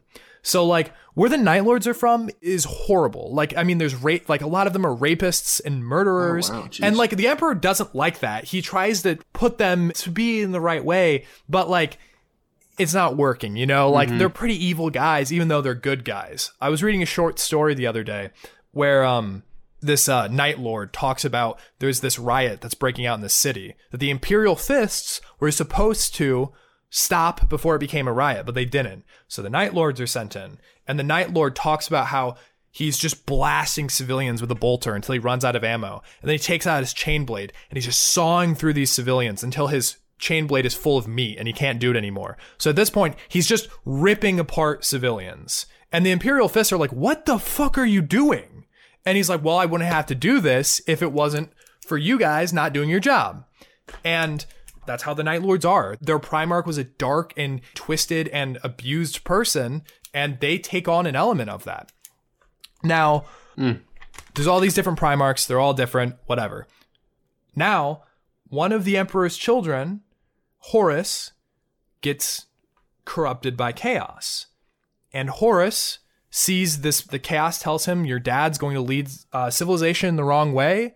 We're endless power. You should pray to us, and you should overthrow your dad. And Horus convinces half of these legions to go against their father. Oh, wow, geez. And Horus... Is it straight up an 8 and 8? So there are, I believe, 10 good legions and then 9 bad legions. And one of the bad legions has 2 Primarchs. I think that's why there's... I think there's 20 sons and 19 legions. Okay, sure. So... the Horus Heresy happens, brother against brother, war is breaking out, and finally the showdown. Horus stabs the Emperor of Mankind. The Emperor of Mankind kills Horus, and I think he kills Horus. I haven't read up on all of 30,000. Like, I'm still not caught up on it. But I mean, that's a lot. It's a lot of lore. Yes. The Emperor gets fatally stabbed. He gets essentially like in a dormant state, strapped to a life support chair. He can't talk. He's just connected to the warp, which is like the afterlife where the chaos gods are, kind of. He's a beacon for humanity in the warp. He's essentially like a 5th god. Like, wouldn't it be better for him to die? Because couldn't he then be reborn? So after all of history, no one knows that at this point, I mean, it's a 10,000-year war, gotcha. Right? And history has forgotten that he is a perpetual. No one knows that he's a perpetual. Jeez. Except himself. So... because you have to also remember, the Emperor of Mankind has been alive for so long. I don't even remember if he knows he's a perpetual anymore. Because if you've lived 50,000, 60,000 years, a detail like that, like it might be forgotten. Yeah. So no one knows this. No one knows he's a perpetual. He goes into essentially a permanent coma. The war breaks out. The good guys win. They fight off the rest of the legions. The other legions disperse throughout the galaxy. They go pray to their chaos gods. They break up into legions instead of chapters like the rest of the Space Marines. Some of the Primarchs die. A lot of the Primarchs go missing. They're fucking gone. They've gone off. No one knows where they are.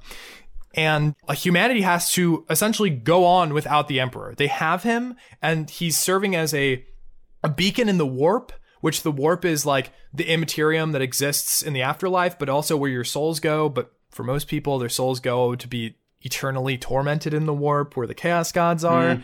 But the Emperor serves as a beacon because they don't have like light speed travel. They go through the warp. Gotcha. So like when they go through the warp, and now they at least have the Emperor that can kind of help them. Like it's a guiding beacon. It's like, think of the Emperor as a lighthouse at this point.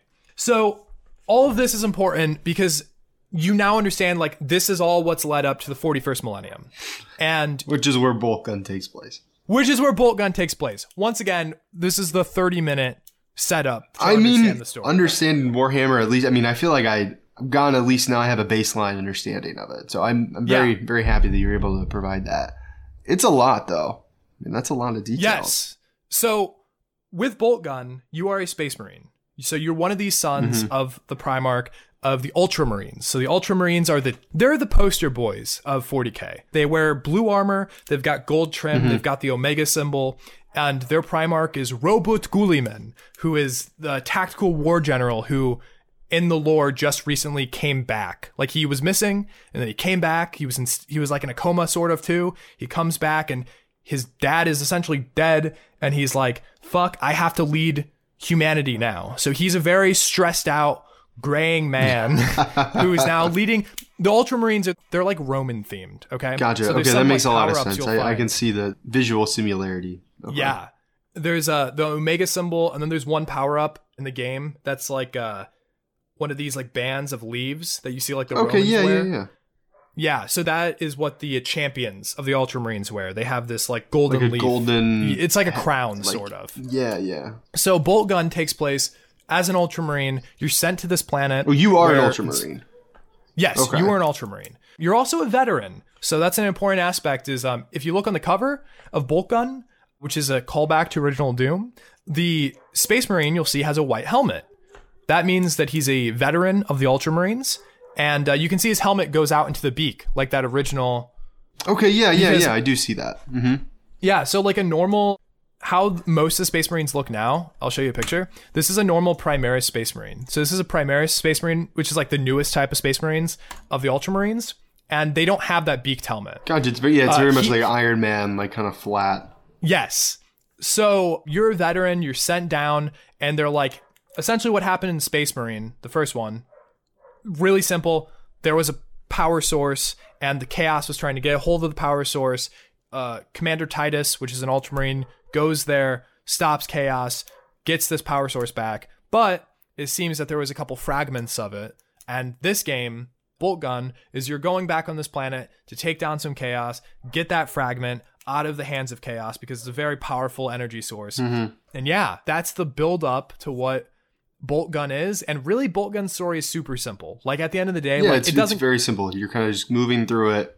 Yep, you're there. You're gonna go. Oh, and at the beginning, the first cutscene, I assume you watched. I don't remember a cutscene, but I did. I mean, okay. So there's an initial cutscene. Maybe I just kind of skated past it. Yeah, you talk to an Inquisitor. Inquisitors are just like, I kind of refer to them as like CIA agents, where they're like normal humans, but they're like super high up intelligence in the Imperium of Man. And in Boltgun, you're essentially having an Inquisitor who's telling you like, okay, go out and do this. And every like chapter, you kind of get a cutscene where she talks to you and like what's going on and the next area you're moving to, because it's broken up into 3 chapters. Yeah, I think I pretty much ignored that completely. But okay, well, it does exist. You get a little bit of background of what's going on. She talks to you. So yeah, where do we go from here with Warhammer? I have explained Warhammer enough that you understand what's going on. Explain the basic premise of Boltgun. Yeah, let's just talk a little bit more about the game. You know, maybe just like your experience going through it. I mean, I'll kind of just say, I do have a couple questions. Like when I was playing through it, like first off, it's just fun to use the guns. Like they feel really good. Like the first gun you get is the bolt gun, and it just like it's super fast. Like it almost kind of looks like you are shooting like nails. It does kind of look like that in a very like pixelated way. The second gun you get is a shotgun. And then the third gun you get, which also like the shotgun, it's a very good contrast to like a very, fast paced gun that shoots really fast. It's so fun. Like honestly, like the bolt gun is not super powerful, at least at the point where I'm at, but I'm still using it because it sounds cool. It feels cool. And you're just kind of, moving through these corridors. I guess you're killing demons and cultists, right? Yes. Okay. Yep. So you're kind of just moving through, shooting them. And then like when you get the shotgun, it's really cool because I think it's only got it's like a 2-barrel shotgun or something like that. Maybe it's got a couple more bullets in it, but you kind of it's very powerful. But like if you miss, it takes time for you to, to shoot it again. And then the third gun you get is pulse gun. The plasma gun? Plasma gun. Yeah. It's awesome. It kind of just shoots this like ball of plasma. It kind of just like explodes enemies. Yep. I just got that and I was having a fun time with that. Now, are there 4 guns or are there more? I think there's 8 weapons total. Okay. And a fun little lore fact that plays into the game's mechanics too is each gun has a strength level. I don't know if you noticed that. There's a little STR and a number next to the weapon. Did you see that? I saw the number, but I guess I kind of just I didn't know what it meant. So I kind of just, my eyes glazed over it. In regards to like the bolt gun has STR, I want to say 3. And that actually goes back to an old edition of Warhammer, where that's how they measure the weapons in the tabletop game, is they have strength levels. And the strength levels kind of help determine how much damage they can do to models. Mm-hmm. But in Boltgun, the strength levels are relevant because a cultist is like strength level 1. So the bolt gun... Very effective. Like, so like the bolt gun is actually good throughout the entire game for clearing out like small enemies. Low-level enemies. Because the game will show you, when you hover over them, there's a health bar. And then there's a little thing next to them. They'll say STR, and it'll show an arrow down or an arrow up. Mm-hmm. It'll be green or red. If Wait, it's green, is over the enemies? Yeah. So there's a health bar that pops up. Yeah. It's at the top of the screen, I think, whenever you're like focusing on an enemy. And it'll show a little health bar at the top, and it'll say like cultist, and then it'll say STR 2. And then if you have a bolt gun out, it'll show a green arrow next to it because it's like, hey, you're STR 3, you're going to do more damage. Got it. Yeah. That's really cool. I mean, it really kind of does harken back to the board game elements of it. That's awesome that they have that in there. Like, that's a cool little element. That's something that like 95% of people will never know unless they're a super nerd. And that's one reason that like I love it. But it's also mechanically important. Yeah, where like the bolt gun later in the game, there are enemies that are STR 6. The bolt gun doesn't do shit against them because they're STR 6. Mm-hmm. And the game does this like super interesting thing that I haven't really seen a lot of boomer shooters do, or any shooters at all, is there's 8 guns in the game. Mm-hmm. But there are some guns that are similar to other guns. So like, for example, you talked about the shotgun. The shotgun, I believe, has maybe 6 rounds in it, but it's SCR like 2 or 3. It's very low, but it serves as a great way to clear out the cultists and a great way to clear out the little, I don't know if you've seen the Nurglings yet. They're the little green guys that are like this tall. I have encountered a couple of those. So they were very annoying. The first time I encountered them, I was like, oh crap, just the variance in the enemies really threw me off. But the shotgun, you whip that bad boy out, one pellet hits a Nurgling, he explodes like a bag of meat. Mm-hmm. So it's like, the shotgun's super good against them. But the bolt gun is not necessarily, you have to like pretty much do like half a clip into them. No, the little Nurglings. You can still hit them. If you hit them once with the bolt gun, they pop. Oh, I didn't even realize that. Maybe I'm thinking of something else. Oh, I didn't think it. Well, there's also the toads. There's also the toads that shoot the tongue out that damage you. That's the one I was thinking of, yeah. Yeah, because they have higher strength. But like for the shotgun, it's really good against like low tier mobs. I think you've seen a Chaos Space Marine at this point, right? They're black and gold. Yes. And they have bolters too. Okay. So if you shoot a shotgun against them, it's not very effective. Later, you get the Melta.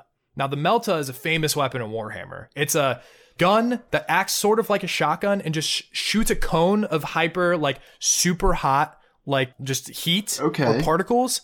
And in the lore, it punches holes through tanks. Like that's the job of the Melta. That's cool. Now, the Melta in the game, you only get a couple shots. I think it has like 40 shots, but each shot takes up 5 shots. Yeah. So I think at most you get like, I don't remember exactly what it is. But you can only use it like a couple times in a run. Yeah. So you're never going to use that against cultists and like Nurglings because it's a waste of ammo. However, when you go up against a Chaos Space Marine and you blast him with this Melta, if you're close enough, he just instantly dies. He just That's awesome. And it's strength level 7. It's like a very high weapon. The Yeah, same taking those enemies out, it's really hard. Like, I'll throw like my grenades at them, clip after clip, and yeah. That's another thing too, is the grenades. I don't know if you realize, but it also takes time, and you're kind of like trying to speed through it, so you kind of don't always want to do that. Have you seen that there's actually 2 different grenades? Did you realize that? I thought I saw something, but I didn't quite pick up on it. Yeah, so that also harkens back to the game, the tabletop game. There's 2 types of grenades in Warhammer. Well, like 2 main types. There's frag grenades, which is a normal frag grenade in a video game. You throw it, it blows up, deals fragmentation damage in a blast. There's the circle that it shows in the game. Yeah. There's also what are called crack grenades, K-R-A-K. Crack grenades are a single target grenade meant to just punch through armor. So the crack grenades, if you throw it at a Chaos Space Marine, it'll just instantly kill him. But a frag grenade will only do some damage. You can only have one equipped at a time, though, right? So you have... No, you can toggle with Q. Q toggles between the grenades. Okay, I'll have to look. I'm not playing it on mouse and keyboard, so I'll have to look. Oh, right. You're playing on Steam Deck, right? It's very... I played on my couch in handheld. It was probably a very different experience. Because I was like trying to get like a little sweaty, and I'm like, oh, it's kind of like I'm driving a car in traffic with this little Steam Deck. Yeah, there's definitely a button for it. I don't know what it would be on Steam Deck, but yeah, you can switch between those grenades and use them for when it makes sense. Yeah, I actually, on the Steam Deck, one of the things that I really like about it is it has back paddles, and this with SteamOS, they make it very easy to kind of just map them. And I mapped like 2 of the back paddles to the bumpers. And I was kind of just running through. Yeah. So like the melee and the grenade throw are like tied to the bumpers. Yeah. So I personally mapped them to that, and I found that really fun and enjoyable. Yeah. So that answers weapons. Yes. Like we're talking about weapons. And there's a lot of weapons, by the way. There's 8. What are some of your favorites? And some of your, like, what has like just like a weapon-based scenario that kind of like led you to an epic moment? Okay. So on the extreme side, the last weapon you get is the grav cannon, okay?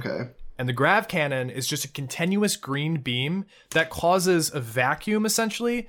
And like in the lore, essentially, it turns gravity against whoever you're shooting it at. Gotcha. So like, have you seen a Terminator in the game yet? Have you? I don't. It's like a Space Marine, but wider, and they have a minigun usually. No, I have not seen that. Okay, so Terminators are like super Space Marines, essentially.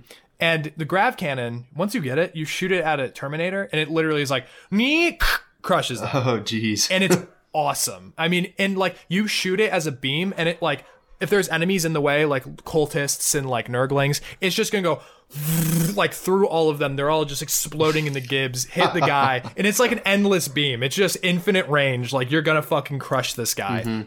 Super fun. Like, once you get the grav cannon, so fun. But before then, something that I actually realized, and I don't know if you've seen it yet, is in each level there's secrets. I assume you know that there's secrets. They'll say like secret found. Yeah, I have gotten a couple of those. Have you seen the green power up? It's like a green gear, and there's a little like spirit flying around it, a little like skull or something. I don't know if I've seen that one. Okay, so that is the Omnissiah's Blessing.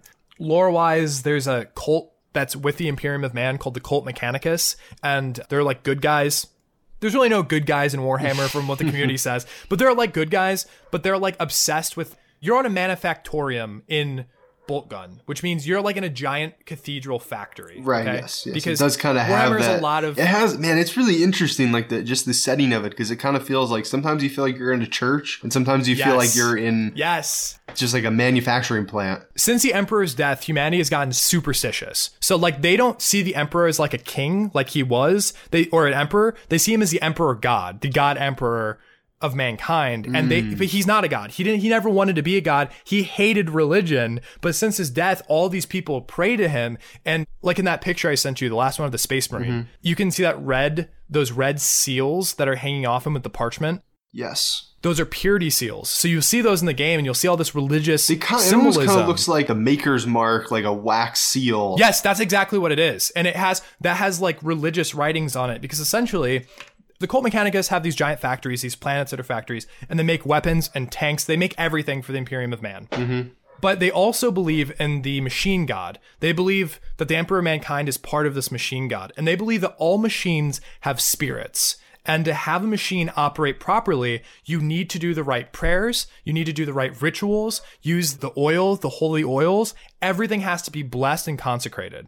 And this is an entire element, like, this is at the core of 40K's, like, grim dark future is that humanity is so superstitious, but also like there might be machine gods and machine spirits and all these things. We don't really know. It's left up to the reader to interpret that. Yeah, totally. Oh, anyways, they call the machine god the Omnissiah, the Cult Mechanicus. They're obsessed with machines. They make everything. They replace all their like limbs with robotics. Gotcha. The Omnissiah's blessing is now this upgrade that you get, and you can, whatever weapon you have out, you pick up the Omnissiah's blessing, it will upgrade that weapon for that level. Oh. I didn't understand what was happening at first because it If I doesn't run tell into that, you. that's good to know. Now it matters because each weapon does something different. It doesn't just increase a stat. Like if you pick it up for the Boltgun, it'll make the strength go up one level and it'll do a little, it does like more damage and some other things, but it does different things for each weapon. So something that was a great moment was when I realized that, okay, so the plasma gun, right? When I was using the plasma gun, I was shooting it like just single shots. I wasn't holding it down. I've only been shooting it as single shots. Okay, so single shots, it's really like it has a pretty slow fire rate, like doosh, doosh, doosh. But if you hold it down, it'll go a little bit faster, like doosh, doosh, doosh, doosh. But after a certain amount of shots, it overheats, and if you fire after the overheating, it damages you. Okay. Which is how it works in the tabletop. You can overheat your plasma weapons, do more damage, but they have a chance if you roll like ones on a d6 to damage you. Okay. So the Omnissiah's blessing makes it so the plasma gun can't overheat. So you get it, the Omnissiah's blessing, you can now, when you fire, the longer you hold it down, the faster it shoots. Oh man, that's and it's awesome. so good because you realize like, holy shit, this is like strength level 6 or 7. Now it can't overheat. You just keep holding it down. Yeah, and you just go do do do do do do do do, and it just keeps going faster and faster and faster until you have to reload the gun. It's so awesome, and like I think most people probably never realize that that's a mechanic because the game doesn't tell you. You know, it's just an element of the game or whatever.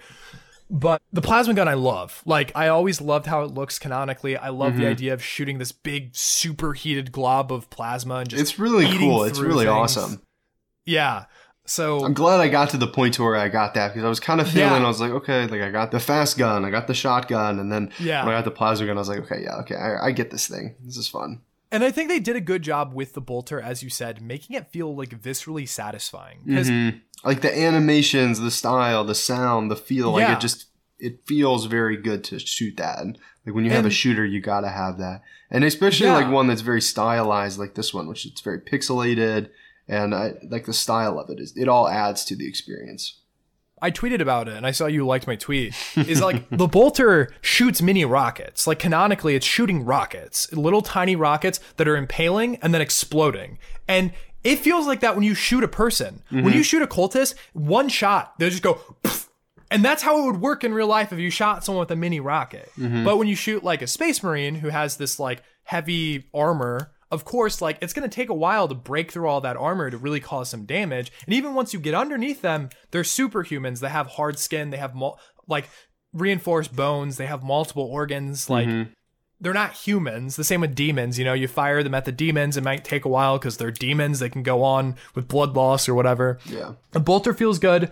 The last weapon I'd say in that list is, I think the 4th weapon or the 5th weapon you get is the heavy bolter. So the heavy bolter is like a bolter. I saw that in the promotional material, I think. Yeah, but you hold it like this. And they did a good job at like differentiating them. I think eventually the heavy bolter is not super useful, but when you first get it and for the middle of the game, it's pretty good.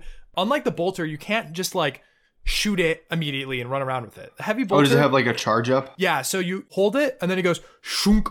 And then like there's a slow animation of you picking it up and then you fire it. And it's a slower fire rate, but it has a higher strength level and you don't have to reload with it. It just has like 300 rounds. So you're like, nice. That's fun. And it's pretty fun to use. It's super satisfying. It's got that very clunky, like you've got a big machine gun, you know, like a minigun almost. Now, I do have a quick question that kind of came to me.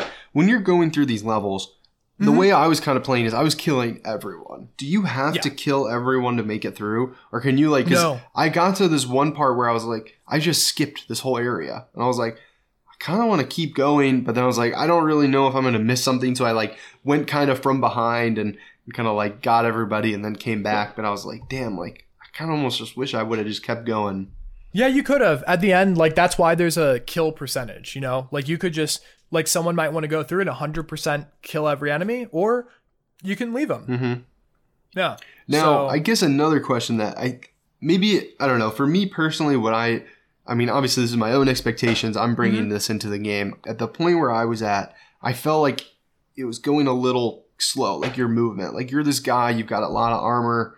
Is there ever a movement ability? Like do you ever get like faster movement or like a dash or something like that? I'm not trying to sound facetious here, but you do know you have a sprint, right? I do, yes. I do have a sprint. Okay. I was kind of using it, but I don't know. A lot of people will go in the settings and just keep auto sprint on. So you can, like, a lot of these games are played. Original Doom, there's a walk, but almost everyone, like, in Original Doom, if you're playing it on an Xbox controller, you would just hold left trigger and you'd sprint. Most people I knew would just always be holding left trigger. Most of these games have a normal walking animation, but there's the sprint, and in the settings, there's actually just always sprint. And then when you hold... I might do that. Yeah. Did you do that for your playthrough? I don't think so, but I think most of the time I was holding shift down, which is the sprint button on PC. Also because, are you familiar with the concept of bunny hopping? Is that where you're just kind of like jumping? And Yeah. You're kind of just endlessly hopping. That's something that I also did in the game a lot, where I'd hold shift and then I was hitting space, which is the jump button, and I was kind of like gliding around. Yeah, that's fun to do because when you jump, you can really get the drop on somebody from like a higher angle. I was kind of doing that just kind of naturally. Yeah. So no to your question, but... Oh, that's too bad. I think it does a good enough job to feel quick enough once you get down the movement nuances. It's not as quick as some other games. Doom Eternal has like a grappling hook and has a dash and very, very movement focused. This one, little less. I mean, it is kind of, it's kind of harkening back to a retro style. Like it is very much like a retro style. So, I mean, I'm on par with to keep going with that. Just like that's in line with what the game is. But I was kind of hoping, I was like, it would have been cool if I could maybe move a little faster, or something. Just because I personally like games like that. Oh, you also have, there's the dash. Oh yeah, like the go forward. The forward dash. Yeah. Which I never use. I didn't really use that all that much too. I mean, that is mapped to one of my bumpers. And I was using it for a little bit, but you really only go forward, and I didn't. I guess maybe I'll experiment more with that.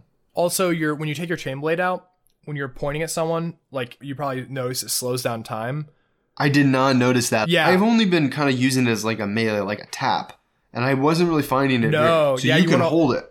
Yeah. You want to spam it, actually. I think you spam it. So, okay. At least on PC, it says like keep pressing V. It's because it's like a chainsaw, right? So you hit them, and then you're supposed to keep hitting it, and then like saw through them. Oh, okay, yeah, that was lost on me. Because I haven't really been using it at all. Yeah, it's not as good as I would want it to. It didn't feel amazing. It felt okay. The thing that it's useful for is, like, let's say there's an enemy like across from you. You can take it out, aim at them, and your character will kind of magnetize to them, and time will slow down. So you can kind of use it as like a movement thing, where like you're jumping in the air and you turn, you see him, and you go shh. And you kind of like move towards, you kind of do a little bit of like an auto lock. Yeah. So it's kind of useful for that utility. I was really only using it while I was, like if I needed to reload and I was like close up to somebody, that's kind of really all I was using it for. But melee is a gripe I have with this game. Melee is a gripe that I have with this one. Absolutely.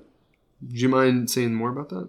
Yeah. So Space Marine, which is the third person game that I was talking about before. Space Marine does an excellent job at making you feel like a Space Marine. In the tabletop, Space Marines are good at melee and they're good at shooting. Because in the tabletop, you do both. There's fighting and there's shooting. And there's different phases for that. And Space Marines you get less of them, but they're good at both. The game Space Marine makes you feel like, at points, it almost feels like a Dark Souls-like game. Where you're fighting off these orcs are coming at you. These space orcs, right? And you're using your chain blade in one hand. The beginning of the game in Space Marine, you land on this orc ship and you take off your jump pack. And in one hand, you have a bolt pistol. In the other hand, you have this chain blade. And you can literally, like, shooting with one hand, like one trigger shooting, and the other trigger is melee. There's, like, stuns you can do. So, like, one's coming up, you stun him, you can shoot him in the head, or use your chain blade and do, like, combos and kind of slice them. And to me, that feels like being a Space Marine. Yeah, totally. In Boltgun, the emphasis is the Boltgun, which, well, to be fair, it's in the name. It's in the name. But I would also, nailed it. I would like if the game was called Boltgun /Chainblade, because I wanted the Chainblade to feel visceral. I wanted to be able to get in someone's face and really just chop them off, maybe do a quicker slice. I don't know. Something to really get Yeah, because, that. you know, I mean, and that's like one of the iconic weapons of the franchise, is it not? Yes, yeah. Now, however, I'm going to say this. I have seen the promotional material for the upcoming Warhammer game. Space Marine 2? Yes, it looks like that one there is more of an emphasis on the melee combat. Oh, yeah. And it looks like more than the first game. It looks like they've taken cues from like Dark Souls and they have like a parry system now. Yeah, and a repose system, which so excited. Does that come out later this year? Supposedly, right? So okay. It says 2023, but Warhammer has their own game announcement festival called Skulls. And at Skulls, they only showed like a minute clip of combat. So everyone's kind of like... You might need some more time to bake. If you guys need to delay this, please delay this. We've waited 10 years for a sequel to Space Marine. Let's make sure it's a good one. Yeah. But yeah, I wish Boltgun did a better job at that. But I'm going to be honest, that's also kind of a limitation of first person, especially a retro first person game, is they never had to make, like the original Doom, you had your fist, which you never used, and a chainsaw, which you almost never used because it just wasn't good. Like it just went, and did 1 damage per second. It wasn't great. And it kind of goes against like what you're trying to do in that game, which is just like stay in the flow, move through it, you know, blow shit up. The newer Doom games, Doom 2016 and Doom Eternal, they have like perfected the first person shooting flow experience. Like they really did. Doom 2016 was great. Doom Eternal blew my fucking mind. Like Doom Eternal is the Dark Souls of first person shooters. Like how they decided to balance that was that like you have a melee, but your chainsaw is like a power weapon that like kind of has like fill ups, and the chainsaw serves as like an auto kill. And for like a normal enemy, it takes 1 bar. For a bigger enemy, 2 bars. For a biggest enemy, 3 bars. And when you chainsaw someone, it's just an animation, a really quick animation where you cut through them, and then the chainsaw kill makes them drop ammo. So like it serves that's the only way to get ammo? Yeah. Oh, that's a clever idea. That's the thing that I was going to talk about too. Another big gripe, if you're cool to move on, yeah, absolutely, that I have with Boltgun, is that Boltgun uses the retro FPS HP system, which is HP armor. You find them, you pick them up, that's it. Enemies might drop a little bit. I don't think it works for this game. I mean, you know, the genre has moved on. Game development has come a long way. And that's, you know, it's really tough when, you know, something is very clearly inspired by a certain type of genre. You know, how do you improve that when you make a new game? You know, that's one of the biggest challenges of it. So this is a little bit of history here relating to this mechanic that I think is really interesting and a little bit speculation on my part. But okay, right now in the game, in Boltgun, you get HP and you get Contempt, and Contempt is your armor, which, by the way, the idea that Contempt is your armor is fucking hilarious, because there's a line in one of the books where a Space Marine goes like, hatred is my armor. Contempt is my armor. The idea that like, I'm so fucking pissed off at my enemy that I'm just going to shrug off this bullet, you know? Yeah, that's the idea. Just like, flex through it, you know? It'll exactly. bounce right off. Your pure hatred and zealotry for the enemy. Anyways, it probably works on like the easier difficulties. I was playing on Exterminatus. I was playing on the hardest difficulty. And there should be damage indicators in games that let you know like how much damage you're taking. Boltgun like gives you a little bit of a bleeding indicator when you're really low. Yes, but it's like if you get hit by like 1 bolt round versus getting hit by like some big round, it just shows like a quick flash and that's it. It's not like I it's did very run hard to into tell. like a point where I was like, okay, I'm fine, and then it's like, oh, I am in the span of like 3 seconds, I'm very much not fine. Yes, I gotta hide. And that's how. Like in Exterminatus, it's a huge issue where like some of the bosses or the harder enemies will hit you and it will literally delete all your, like you'll have 200 armor and it'll all go away in one shot, and you like you don't even realize because it was just so, there was no visual cues, there was no audio cues. It didn't do a good job at telling you like, hey, you took a ton of damage there. You took a shit ton of damage. So that's a problem, especially because having a limited HP and armor system was a thing back in the day, but Space Marine in 2011, you know how you get HP in that game? You execute enemies. So that's cool. You stun enemies, you execute them. So you have a shield. You have a shield like in Fortnite or Halo, like a recharging shield. And then you have a health bar. And the health bar, once it goes down, the only way to refill it is killing an enemy with an execution. Gotcha. You stun them. There's a specific little indicator, a skull, like, hey, you can execute him. Execute him, heal up. Doom 2016 did the same thing with its glory kills. I think Doom 2016 took the mechanic from Space Marine 2011. They took this mechanic from Space Marine, made Doom 2016, then years later, Boltgun is inspired by like Doom and Doom 2016, original Doom and Doom 2016. You think it could have really used a mechanic like that? They could have used the mechanic that Space Marine had made and Doom took. Because here's the thing. In Doom 2016, and let's go with Doom Eternal. Mm-hmm. Doom Eternal, you have armor, you have health, you have ammo. All those things, you don't just pick up off the ground.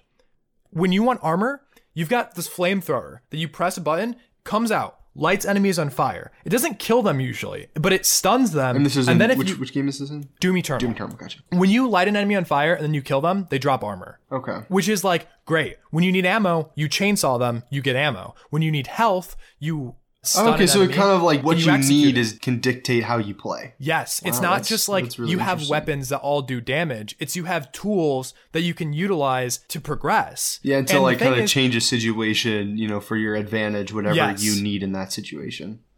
Are you familiar with the concept of like being soft capped in a game? No, I haven't heard that before. Okay, so like being soft capped is like, or soft locked. Oh yeah. Soft lock. So like being soft locked Yeah, I've heard happens of a lot in Space Marine because you may get to the point where because there's arenas, right? There's these arenas, purge the heretics. You may get to the point where you've used up all the shields and all the armor and all the health in that area, and you might be fucked. Like you may only have 20 health left. One bullet's going to kill you. You can't do anything. But in Doom Eternal, no matter how low you get, you can fight your way back to full health. I can ignite these guys, run over, kill them, get the armor, go to this guy, chainsaw him, get my ammo back, go to this guy, glory kill him, get full health.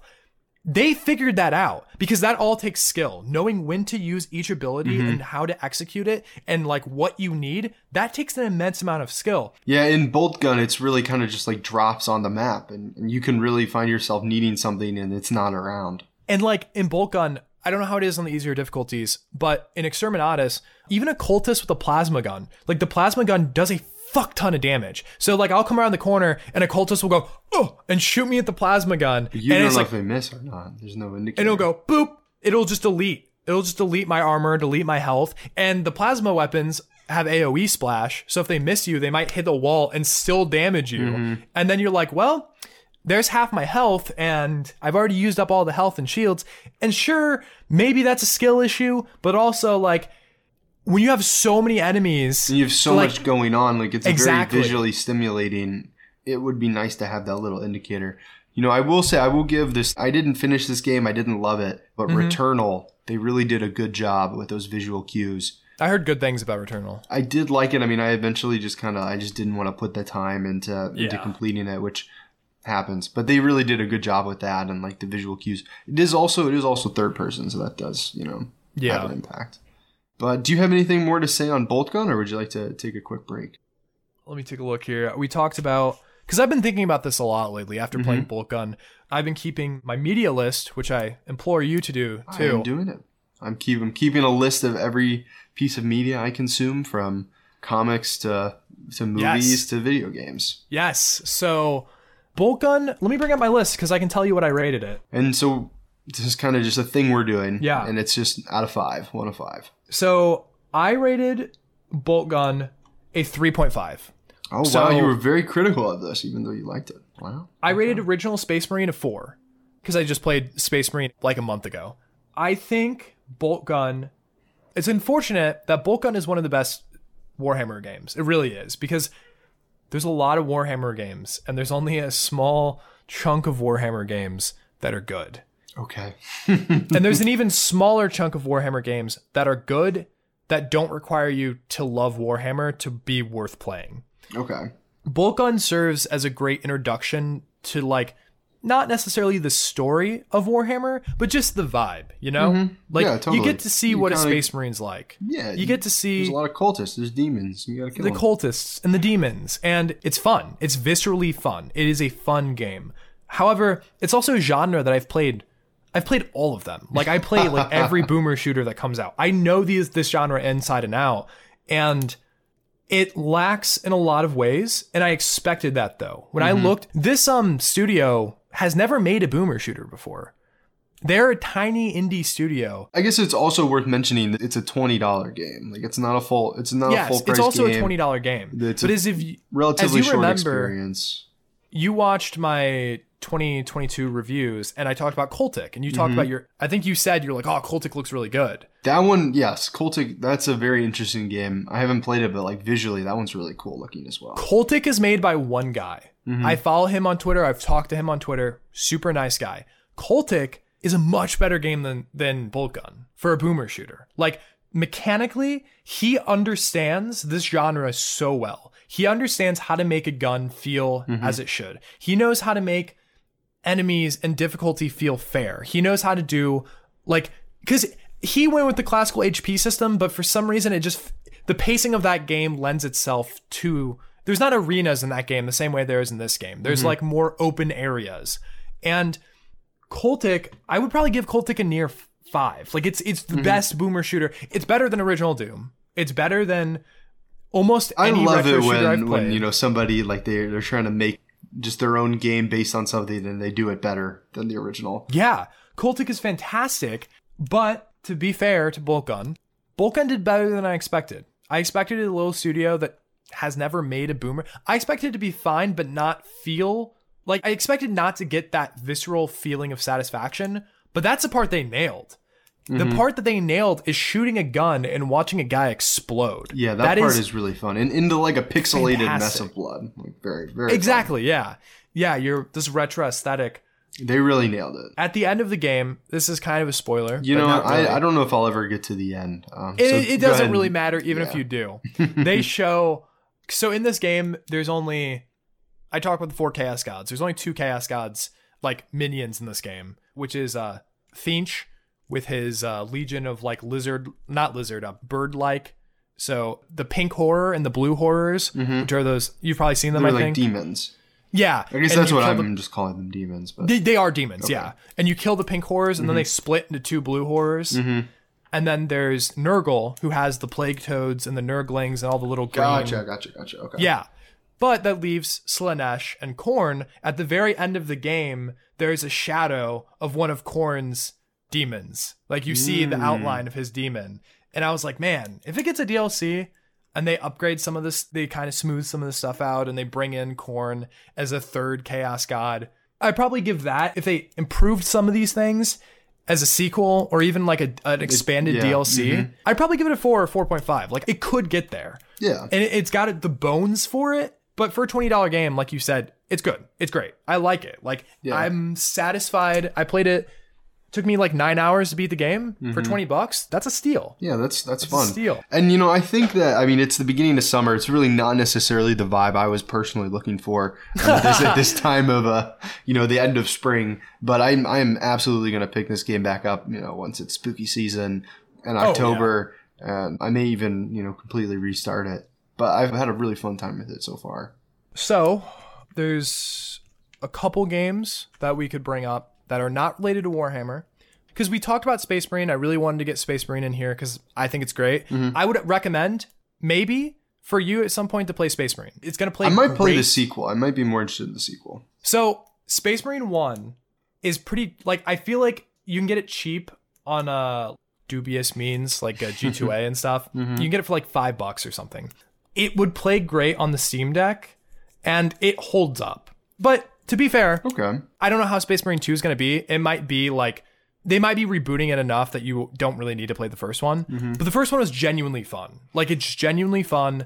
I don't know if it's any lighter than Boltgun, mood-wise, but I think you would enjoy the first Space Marine. Definitely enjoy probably the new one if it looks like it's going to be fantastic. But yeah, I wanted to talk about Space Marine and get that in there because I think as a comparison that it's a better game than Boltgun. So if you were recommending something for somebody for their first Warhammer game, you would recommend the Space Marine one? I would highly recommend Space Marine. I think I expected to go into it and get jank. I expected jank. Are you familiar with the Gears of War series? A little bit. I don't really like them, to be honest. I didn't think they were super fun. Yeah, so Gears of War came out in 2008 or 9, and I recently went back to try to play the first one, and it's mechanically like it sucks. Like mechanically it feels bad. Like yeah, I didn't really like, shooting, then going to cover, then yes, reloading. the cover-based shooting doesn't feel good. Space Marine is like if Gears of War was good, and it's like, hey, fuck cover, let's just like one hand fire a gun and then have another hand to melee and never get in cover, ever. Like, we don't need cover, because if we need health, we're going to execute this Space Marine and get full health. It's awesome. It's just so good. And I expected it to feel like shit. But as a Warhammer fan, I had to pay my dues and experience one of the bigger games that they made. But no, it's fantastic. And if anyone was wanting to like dip their toes in and kind of experience Warhammer and the world, it's a great one. And the orcs are just ridiculous. The orcs are like, Games Workshop refers to them as like, they were styled over like football hooligans, which football refers to soccer in the UK. Yeah. And they're just ridiculous. I mean, like, the main enemy of the orcs is this war boss he's kitted out with just big mechanical ramshackle scrapyard arms and a helmet, and he's like, "Get off my ship, Space Marine!" I mean, just ridiculous voice acting, thick UK backwater accent, and just so fun, just so viscerally fun, bringing you in this world, seeing these ridiculous orcs, you're just shredding them apart. It's super fun. So have you played very much of the board games? Yeah. In regards to the tabletop. So maybe that would be a good place to end it. Maybe we should take a quick break and then, maybe talk a little bit about the board games, and then we can end it up. Yeah, it sounds good to me. So let's take a quick break and we'll be right back. All right, well, welcome back. We're back from our brief break. And I really just kind of want to hear about the board games of Warhammer 40K. Maybe what have you played? Obviously, this has a rich history. But, I guess something like just really quick on this. With board games that have like miniatures and figures, like it can be a little bit, I guess, exclusive in some sense of the way. Like it's not very inclusive because there is the cost to it of buying the actual minifigs. And I've been to PAX these last 2 years, and one of the coolest board games that I played was one where you have these like miniature figures and you kind of like buy parts of like a spaceship, and you kind of have like a 1v1 dogfight based on like the ship that you build, and you kind of like buy the parts to it. And that was really cool, and I was really interested in that. But it was like, hey, in order to get like the starting kit with the base parts, it's like a couple $100, and it's like kind of like a big box. Like, one, you got to have the space for it, and which is something that, like, living in New York, like, I just don't really have the space for a ton of games. But also like the cost of it too. Like, these are physical objects, that cost money to produce. So I guess I don't know if you want to touch on that at all. Like, is Warhammer like different from that? I mean, like, how intense is the actual like physical aspect of it? Okay, so classically, the meme is that what you're describing is insane for Warhammer. Like, there is a lot of minis. There is it's very expensive for people. A lot of space taken up. Seeing someone who has a full, take for example, Imperial Guard. That's like normal soldiers. Someone who has a full Imperial Guard army. They're going to have like 3 of the Lehman Russ tanks, which are like $70 a piece. They're going to have probably 100+ guardsmen, which that's going to be at least a couple $100. They're going to have just a bunch of stuff. I mean, they're a horde army, so they're going to be more expensive, but there's a lot of units that you need for them. However, this is why I like video games. You buy it once, it takes up the space on the hard drive. However, actually, I have a perfect example. One sec, I got to walk away from my computer for 1 millisecond for you. All right, so I don't actually play Warhammer like normal Warhammer. I collect the miniatures, but I also play what's called Kill Team. Now, Kill Team was originally just kind of an offshoot of normal Warhammer to get people to play it. But Kill Team is now its own thing. Like, I mean, it's Warhammer. It's Warhammer 40,000 Kill Team. But instead of playing with hundreds of minis, you're playing with 6 to 14 minis. Gotcha. So right here, obviously the audience can't see this, but this is Space Marine Phobos Kill Team. It's builds 10 guys. This is all you need to play Kill Team, is these 10 guys. 10 miniatures, they've got pictures of them on the back. $50. Okay. Not very bad. Reasonable. Not expensive at all. It's not much larger. It kind of looks like 2 Game Boy Advance boxes side by side. And I mean, we're talking about miniatures. They're a couple inches tall. Yeah. This tall. So 10 of these guys, even in New York, you could fit that into. You could fit 10 guys in. Now, the price goes up a little bit when you take into account that you're going to have to paint these guys. So you're going to have to get glue. That's like $5-6. You're going to have to get some paintbrushes. That's maybe another $10. You're going to have to get paints. If you want to do super simple, you could probably get away. But it also kind of part of it is kind of the therapeutic aspect of actually building them and putting it's them awesome. together. It's an awesome experience that like you don't get in anything else. Because that's the thing, right? This is $50. Let's just say I spend $100 total. $50 on paint and supplies, $50 on this. Sure, maybe I'll only play this once a month with people, but each figure is going to take maybe 3 hours to build and paint. So 30 hours of painting and building as a hobby, plus the infinite, like, as far as I've been in Kill Team, like, teams don't just go away. Like, it's not like you have to buy more to update them. So it's like, this I can always play. It's a good deal, like dollar to hour ratio. I mean, it's close to a video game. When you look at dollar to hour, you spend $100 and you probably get a couple hundred hours of entertainment, and you have physical models that you can show people like, hey, I painted these. That's a whole element on its own. But yeah, like Kill Team is, in my opinion, super. I've been a hobbyist my entire life. I've played Magic the Gathering. Now I'm playing Kill Team. I've always been around comic shops and card shops and collectibles. It's always been my jam. And Kill Team is the most affordable like hobby that I've really been exposed to. Yeah, that's awesome. Because I mean, like for me, like I love buying like these classic Game Boys and just modding them. And at some point, like it's like, yeah, you got the Game Boy. It's like $60 to $100 for the Game Boy. And you got to buy all the parts for it if you want to update the modern screen. You're looking at like a $60 to $100 upgrade there. Like I built one like a Game Boy Pocket, and I put like a battery in it that can like, it's wireless charging and like that whole mod. Like it was expensive, you know, to do. And I mean, it's really cool because then you have like, you know, you have something, you took it apart, you modded it, and then you can infinitely play it, you know, as long as you play it. But it does kind of like, it is expensive, you know, to do that. But it's like the enjoyment of it is also, you know, the physically doing it. Like it's very therapeutic, and it's very fun just to, you know, do something with your hands. And that's a big part of it. I mean, to be honest, I've only played a handful of games of Kill Team with my friends. Because in theory, if you don't have a shop to play at, I mean, it's pretty hard to get into because you do need like a tabletop, and then like there's scenery that you'll play on. And that's like $100 or whatever. So if you don't have a place to go to where someone owns that, that's more of the cost. But honestly, like, I just like building them and painting them. Like that's the, like, I like playing the game. The game is decently complicated though. There's a lot of rules, but I like getting engrossed in rules. I like getting engrossed in learning how to play things. Yeah, it's fun to have that aspect. Yeah. And it's like simple. There's a lot of rules, so it's complex, but like what you're doing is simple. Like it's not like, it doesn't take all of this mathematics or something to play it, but you have to learn like, okay, so bolters hit on threes. So when I roll threes, the bolters do damage. And there's all these different rules like that. But it's fun to kind of see, like I got my friend into it. I'm like, well, what do you want to play? And he looked through all the different factions. He's like, I want to do the Chaos Space Marines. So it's like, all right. So like I bought him a box of Chaos Space Marines. We built, like he built them while I was building an army here. And like, that's just fun. That's a fun experience to do with your friends. So with the Kill Team, there's different, I guess like different armies or different sets that you can use against each other. So you could hypothetically have like 2 or 3 sets of the Kill Team.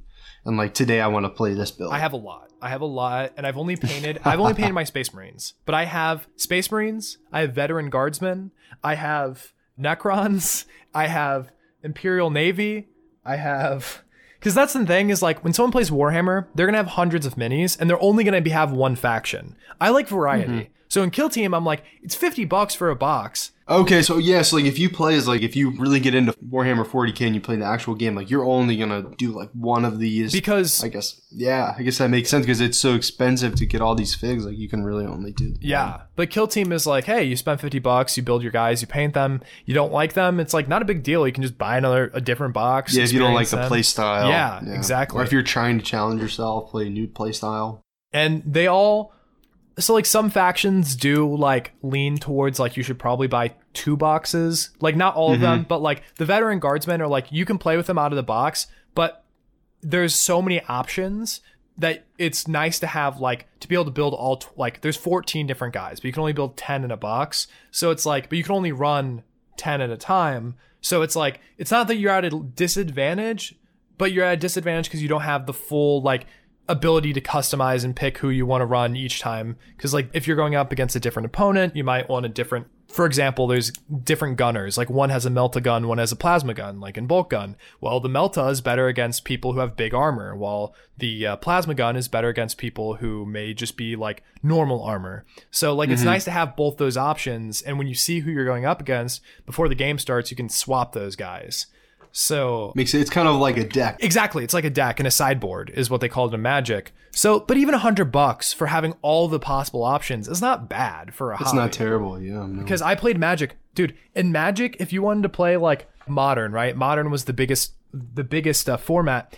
The cheapest deck was like $600. Yeah. The cheapest tier 1 deck. Like obviously you could play a $10 deck of Jank and never win. But if you wanted to win, you were playing a $600 deck that is cardboard, you know? It's cardboard at the end of the day. And it's, at least with Warhammer, you spend a bunch of money, you paint them. At least it's impressive. You show someone you have something tangible. Exactly. Or at least more tangible than cardboard. Cards. Yeah. Yeah. And yeah, that's something that I've always had a problem with, like with card games. Like I love them. I've actually really gotten, kind of into them a little bit. Yeah. I'm scratching the itch and buying some Pokemon packs here and there. I know I'm never going to commit just because of the money commitment.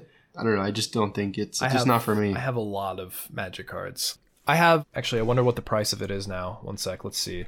I have a card that in my binder right now that is worth $330. It's a lot of packs. For a piece of cardboard, Now, did you get that as like a random pack or did you go out and buy that? I actually bought this on Facebook Marketplace because it was a card that I always wanted to own as a kid. And I never could. And it's on something called the reserve list in Magic where they're never going to reprint it. So it's never going to lose its value.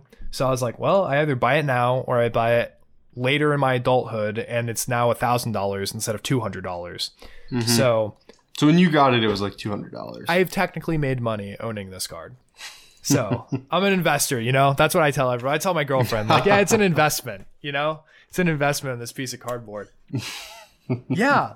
Kill Team is super fun. If anyone wanted to get into like Warhammer or like tabletop games, because it's different than a board game, right? Because like you said board game and I didn't want to correct you. No, yeah, I did. I meant like tabletop. Yeah, like obviously. Yeah, but like because I play a lot of board games. I love board games. I'm a big board game guy. Yeah, and kind of like the board games, like you kind of get in like $50 and it's, it's all there, all pieces included. But yeah, this is kind of more tabletop. Board games are great because they allow you to have a contained, balanced experience for you and whoever you want with.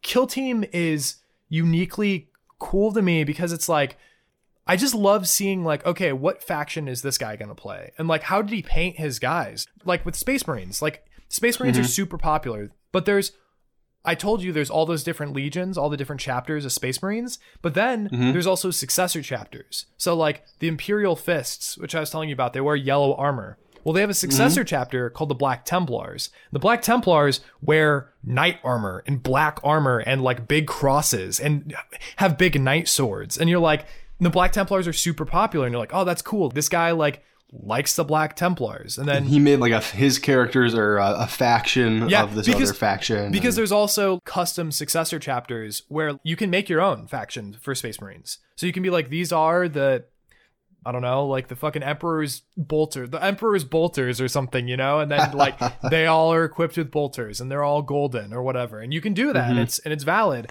And in Kill Team, it doesn't really affect how they play most of the time. Like weapons affect it. It's just how they look. But just how they look. It's just cool. Because like orcs are always green, but in canon, but you can paint them whatever color you want. So you meet a guy who has pink orcs and you're like, that's cool. Just the fact that he didn't care. He's like, I'm going to paint my orcs pink. That's fun to me. Yeah. And it's fun to like, it's just a cool experience to get guys and put them together and paint them and display them and then go out and then play some games with them. It's cool. It's a cool experience that I don't think you get with any other hobby. Yeah. Yeah, totally. So in regards to the tabletop aspect, you would recommend Kill Team. Yeah. And then I guess for like there's the novels or books or where would you recommend somebody start there for Warhammer 40K? So I just read a novel of a trilogy, the first book called Eisenhorn. It's an Inquisitor, which, as I said, Inquisitor is kind of like a CIA kind of guy, an investigator kind of dude. And Eisenhorn takes place, the beginning is a cult has gone on this ice planet And this planet has like nobility, but their nobility is lined up for generations and they're all in cryopods. So it's like, all right, next nobility, we get them out of this cryopods, which is a really cool concept. But this cult has infiltrated, and the beginning is this cult is, they're like killing all this nobility. They're taking them off life support, and these people are like dying. And there's this cultist, this lead cultist that the main character, Gregor Eisenhorn, has been chasing through the galaxy trying to get a hold of. And he finally gets a hold of. In the first chapter, he kills this guy. But after this guy has caused such intense damage, but it becomes clear to Eisenhorn that the story doesn't end here. This is just part of a bigger conspiracy. He's just one guy on the chain, and it's going up. And you kind of see this conspiracy of where does this connect? And these mysteries of like, there's like a sarcophagus at the beginning with all these wires in it. And it's like, what were they doing with this? The main character doesn't know. No one knows. You don't know as the reader. And you have to kind of put together as the story, it's a mystery story, as it resolves like what's going on. And you don't need to have any knowledge because the story explains as it goes. Oh, here's a cult. Here's what they're doing. Here's the elements of this, and this is why they did this probably. But a lot of it's speculation because the main character doesn't know. It's a mystery novel. Yeah, that's really interesting. And it's part of a trilogy. And something that's interesting about the trilogy is the main character, Eisenhorn, as an Inquisitor, there are different philosophies in the Inquisition. He's a purist, so he thinks that all chaos, all warp technologies, they all need to be stamped out. We shouldn't use them. But there are radicals there are people called like a radical philosophy in the Inquisition, which believes, hey, let's use the warp against itself. And the Eisenhorn novels kind of show Eisenhorn go from a purist and kind of start to get convinced that like maybe the radicals are onto something. He starts to see some of these chaos powers and some of these chaos entities and not even getting fully corrupted. He's still a good guy, but he's thinking like maybe there is a way to tame these powers for the Emperor, you know, in the name of the Emperor. And watching kind of that shift in this character's internal thought processes is really interesting to me and fascinating, even if you don't know. Because the story lays out like, hey, here's radicals. Here, I'm a purist. And he says all these things in the novel. You don't need to know the background to kind of follow the story. Exactly. Really, yeah. And I think it's not a great novel if you're interested in like the Space Marines and you're interested in all the flashy stuff. But if you're like, I want to read a compelling sci-fi mystery novel and just get a taste of what's there in the universe. WARHAMMER universe, yeah. Fantastic. Great. And what was that again? Eisenhorn. It's called the Eisenhorn trilogy. The first one is Eisenhorn. I believe it's Xenos. Xenos is the name of the first novel. Gotcha. Yeah, that's compelling. Yeah. So anyone who's interested in that, I would recommend the Eisenhorn novel. Once again, for video games, the Space Marine 2011 Space Marine, yes, is fantastic. The problem with the Warhammer world is a lot of the games, because of the tabletop element, a lot of the games are like real-time strategy games, or they're like turn-based battle game. Yeah. And is that just not a genre that you're interested in, or do you not think? I do like them. I think less people like them than action games. Yeah. If anyone was interested in the other side, the two best ones off the top of my head are, I think it's called Mechanicus. Well, I mean, like, it just seems like, I mean, there's enough for anyone, or there's a lot for anyone in this series. If someone was into like the RTSs or whatever, I would recommend Mechanicus, which I've played some, and it's really good, really thematic. Talks about the Cult Mechanicus as they're invading a Necron tomb. So the Cult Mechanicus being these obsessed with technology, obsessed with like robotic augmentations, and the Necrons being an ancient race of robotic skeletons. You can kind of see the interesting dynamic there between these two factions. Great game. Music, so good. I mean, the soundtrack, even if you're never going to play that game, the Mechanicus soundtrack, the first cutscene for it, like if you go to YouTube right now and look up Mechanicus intro, yeah, the opening scene, it's 1 minute and 10 seconds. The atmosphere and the voice and just the sound design sends shivers down my spine. It is so good. It is so good. Yeah, I mean, this also has a very unique just art style. Yes. I mean, obviously it's, you know, it's in this universe, so it's going to be a little bit like dark, but yeah, man, it's really cool. When was this game released? 2019, I want to say off the top of my head. November of 2018. There you go. Okay. I was close. Wow, look at that. You were close. But yeah, Mechanicus is great. And also, if you're more into Space Marines, there's a similar game and a similar playstyle that's had a bigger budget, so it's got better graphics and stuff. It's called Warhammer 40,000 Chaos Gate Demon Hunters. Warhammer 40,000 Chaos Gate Demon Hunters takes the story of the Grey Knights, which are a secret faction of Space Marines, which their only job is to slay demons. And they are literally look like knights. They have like silver shining armor and knight helmets. It's super cool. The beginning sets up a very compelling narrative of a Grey Knight leader being slain by a demon and being stranded out in space. And you kind of have to, there's a mystery that kind of unfolds, and you kind of have to lead a squadron of these Grey Knights through these demon and cultist infested places. Super good. Once again, I've only played a couple hours of it. These games like do require a lot of like concentration, sitting down. You play it for 2 hours and you've only really gone through a couple missions. Yeah, I mean, that's the genre. But yeah, if you're into those kind of games, both Mechanicus and Chaos Gate Demon Hunters are both fantastic. Awesome. So yeah. That's Warhammer 40K, man. That's Warhammer 40,000. You did it. You did it. It only took you like 3 hours. Only man. 3 hours. You explained the briefest of intros, and we talked about a couple games. So. Yeah, and hopefully at some point in the next year or two, we'll see the Amazon show come out, and hopefully it's awesome and people start getting to 40K and we see 40K movies or something. I don't know. Hopefully. Yeah, you know, it's interesting. I'm hearing whispers of the Warhammer 40K. Yeah. It's something that I've kind of been hearing a little bit more about. I mean, obviously, like, this is the most in-depth I've ever gotten into it. So thank you for being our resident Warhammer 40K expert. But yeah, I'm really interested, you know, to learn more about it and more about the universe. And obviously, like, there's just so many different factions and the lore's so deep. Like, the stories that you could tell within that are really There's really something really for everyone. Like, there really is. There's so many factions and so much to go into. And whatever you want, there's something there in 40K for you. Yeah, absolutely. Well, thank you so much for joining me, Ian. Before we go, though, please shout yourself out again. Where can people find you on the internet?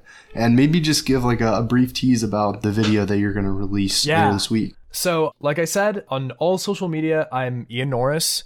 So I use Twitter and YouTube the most. As I mentioned earlier, my YouTube channel is kind of in limbo right now as I'm kind of restructuring it, taking it in a new direction. But I'm releasing I think it's about 25 minute video about Fortnite that's been in the works for a while now. And I'm going kind of in depth of the video title is, what is Epic Games' secret to keeping Fortnite relevant?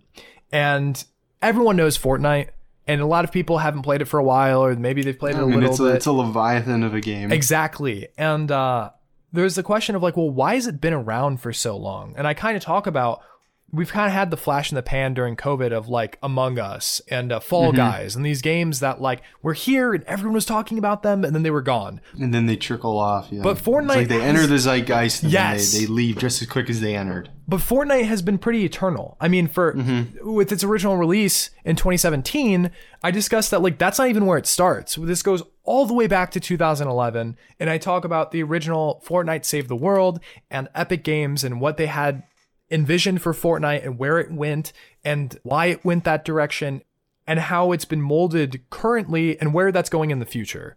And kind of how, like recently they talk about the Unreal Engine being integrated into Fortnite, and I talk about that and how the implications of that line up with like Roblox and the Roblox engine. Yeah, like user generated content. Exactly. And yeah, that's kind of seems like that's the future of Fortnite. But I mean, we did kind of discuss Fortnite briefly on the show when they, you know, did the update where it was in Unreal Engine 5, and I kind of, you know, play it on and off just with friends. And it's something that it's really, you know, one of the best just online games because it's free. Anybody can get it. The barrier to entry is so low. Yeah. But it really is, I mean, it is fun, and they do things to make it stay relevant. So I'm very excited to listen to or to watch your video on that, just because it kind of seems like a documentary almost. Yeah, it's like a mini documentary. Yeah, very excited for that. I mean, because it's one of those things where I feel like I don't really know that much about it other than, you know, just it existing, you know, in and of itself. And so I'm very interested in that. By the time that people will have heard this podcast, the video will be out on my channel, Ian Norris, and it will have been out for probably about a week by that point because it should release today. I'll link it in the show notes so you can just find his channel and find the video. Yeah. It'll be right there. But yeah, very cool. It's very awesome that you're doing this too, because, one of the things when we talk about Fortnite, me and Brandon, we kind of talk about how it changes every week. Like there's no preservation of it. So just having, your video is kind of a sense of preservation is very awesome. Was a bit of a challenge because now as I'm getting ready to release this video, because it took me about a month and a half, maybe 2 months. There are some things that are now even outdated, even being a month later, where I have to put a note like, hey, I only talk about the sword, the hammer, and the ODM gear, but now there's all of these weapons and they got rid of the sword. And I'm like, shit, well, I'm not going to edit that out because like, this is what the script is. So like, hey, this game's constantly changing. That's kind of the point of this video. Like, it changed when I wrote this script, and by the time that I'm actually over the course of making a 20-minute video, exactly. It has changed dramatically. Exactly. It changes every week. It's crazy. So yeah, I'm super hyped. I hope it's a new style. It's a new angle that I'm doing for it. Just putting some comedy in there, putting some bits in there, putting some... A little bit of green screen action? A little bit of green screen action. A couple little clips of some music that I made up for it, just for fun. I think it's going to be awesome. I think it's going to be good. Hope people love it. And that's kind of the direction I'm going to be moving. And somewhere down the line, not the next video, somewhere down the line, there will be a Warhammer. Warhammer 40,000. The working title is The Wonderful World of Warhammer 40,000 Games. Now, this may never come out, but I'm just letting you know, it's in my Google Maybe in the Doc. works. I mean, there are a lot of them. We talked about a lot of them today. We didn't even scratch the surface. We didn't even scratch the surface. There's a whole lot. And a lot of them are not very good. So there's some entertaining content there. Awesome. Well, thank you so much, Ian. And, thanks for joining us here at the Sticky Buns podcast. Really appreciate it. And thank you so much. Check out Ian's video. And I hope that you have a great one. All right, bye.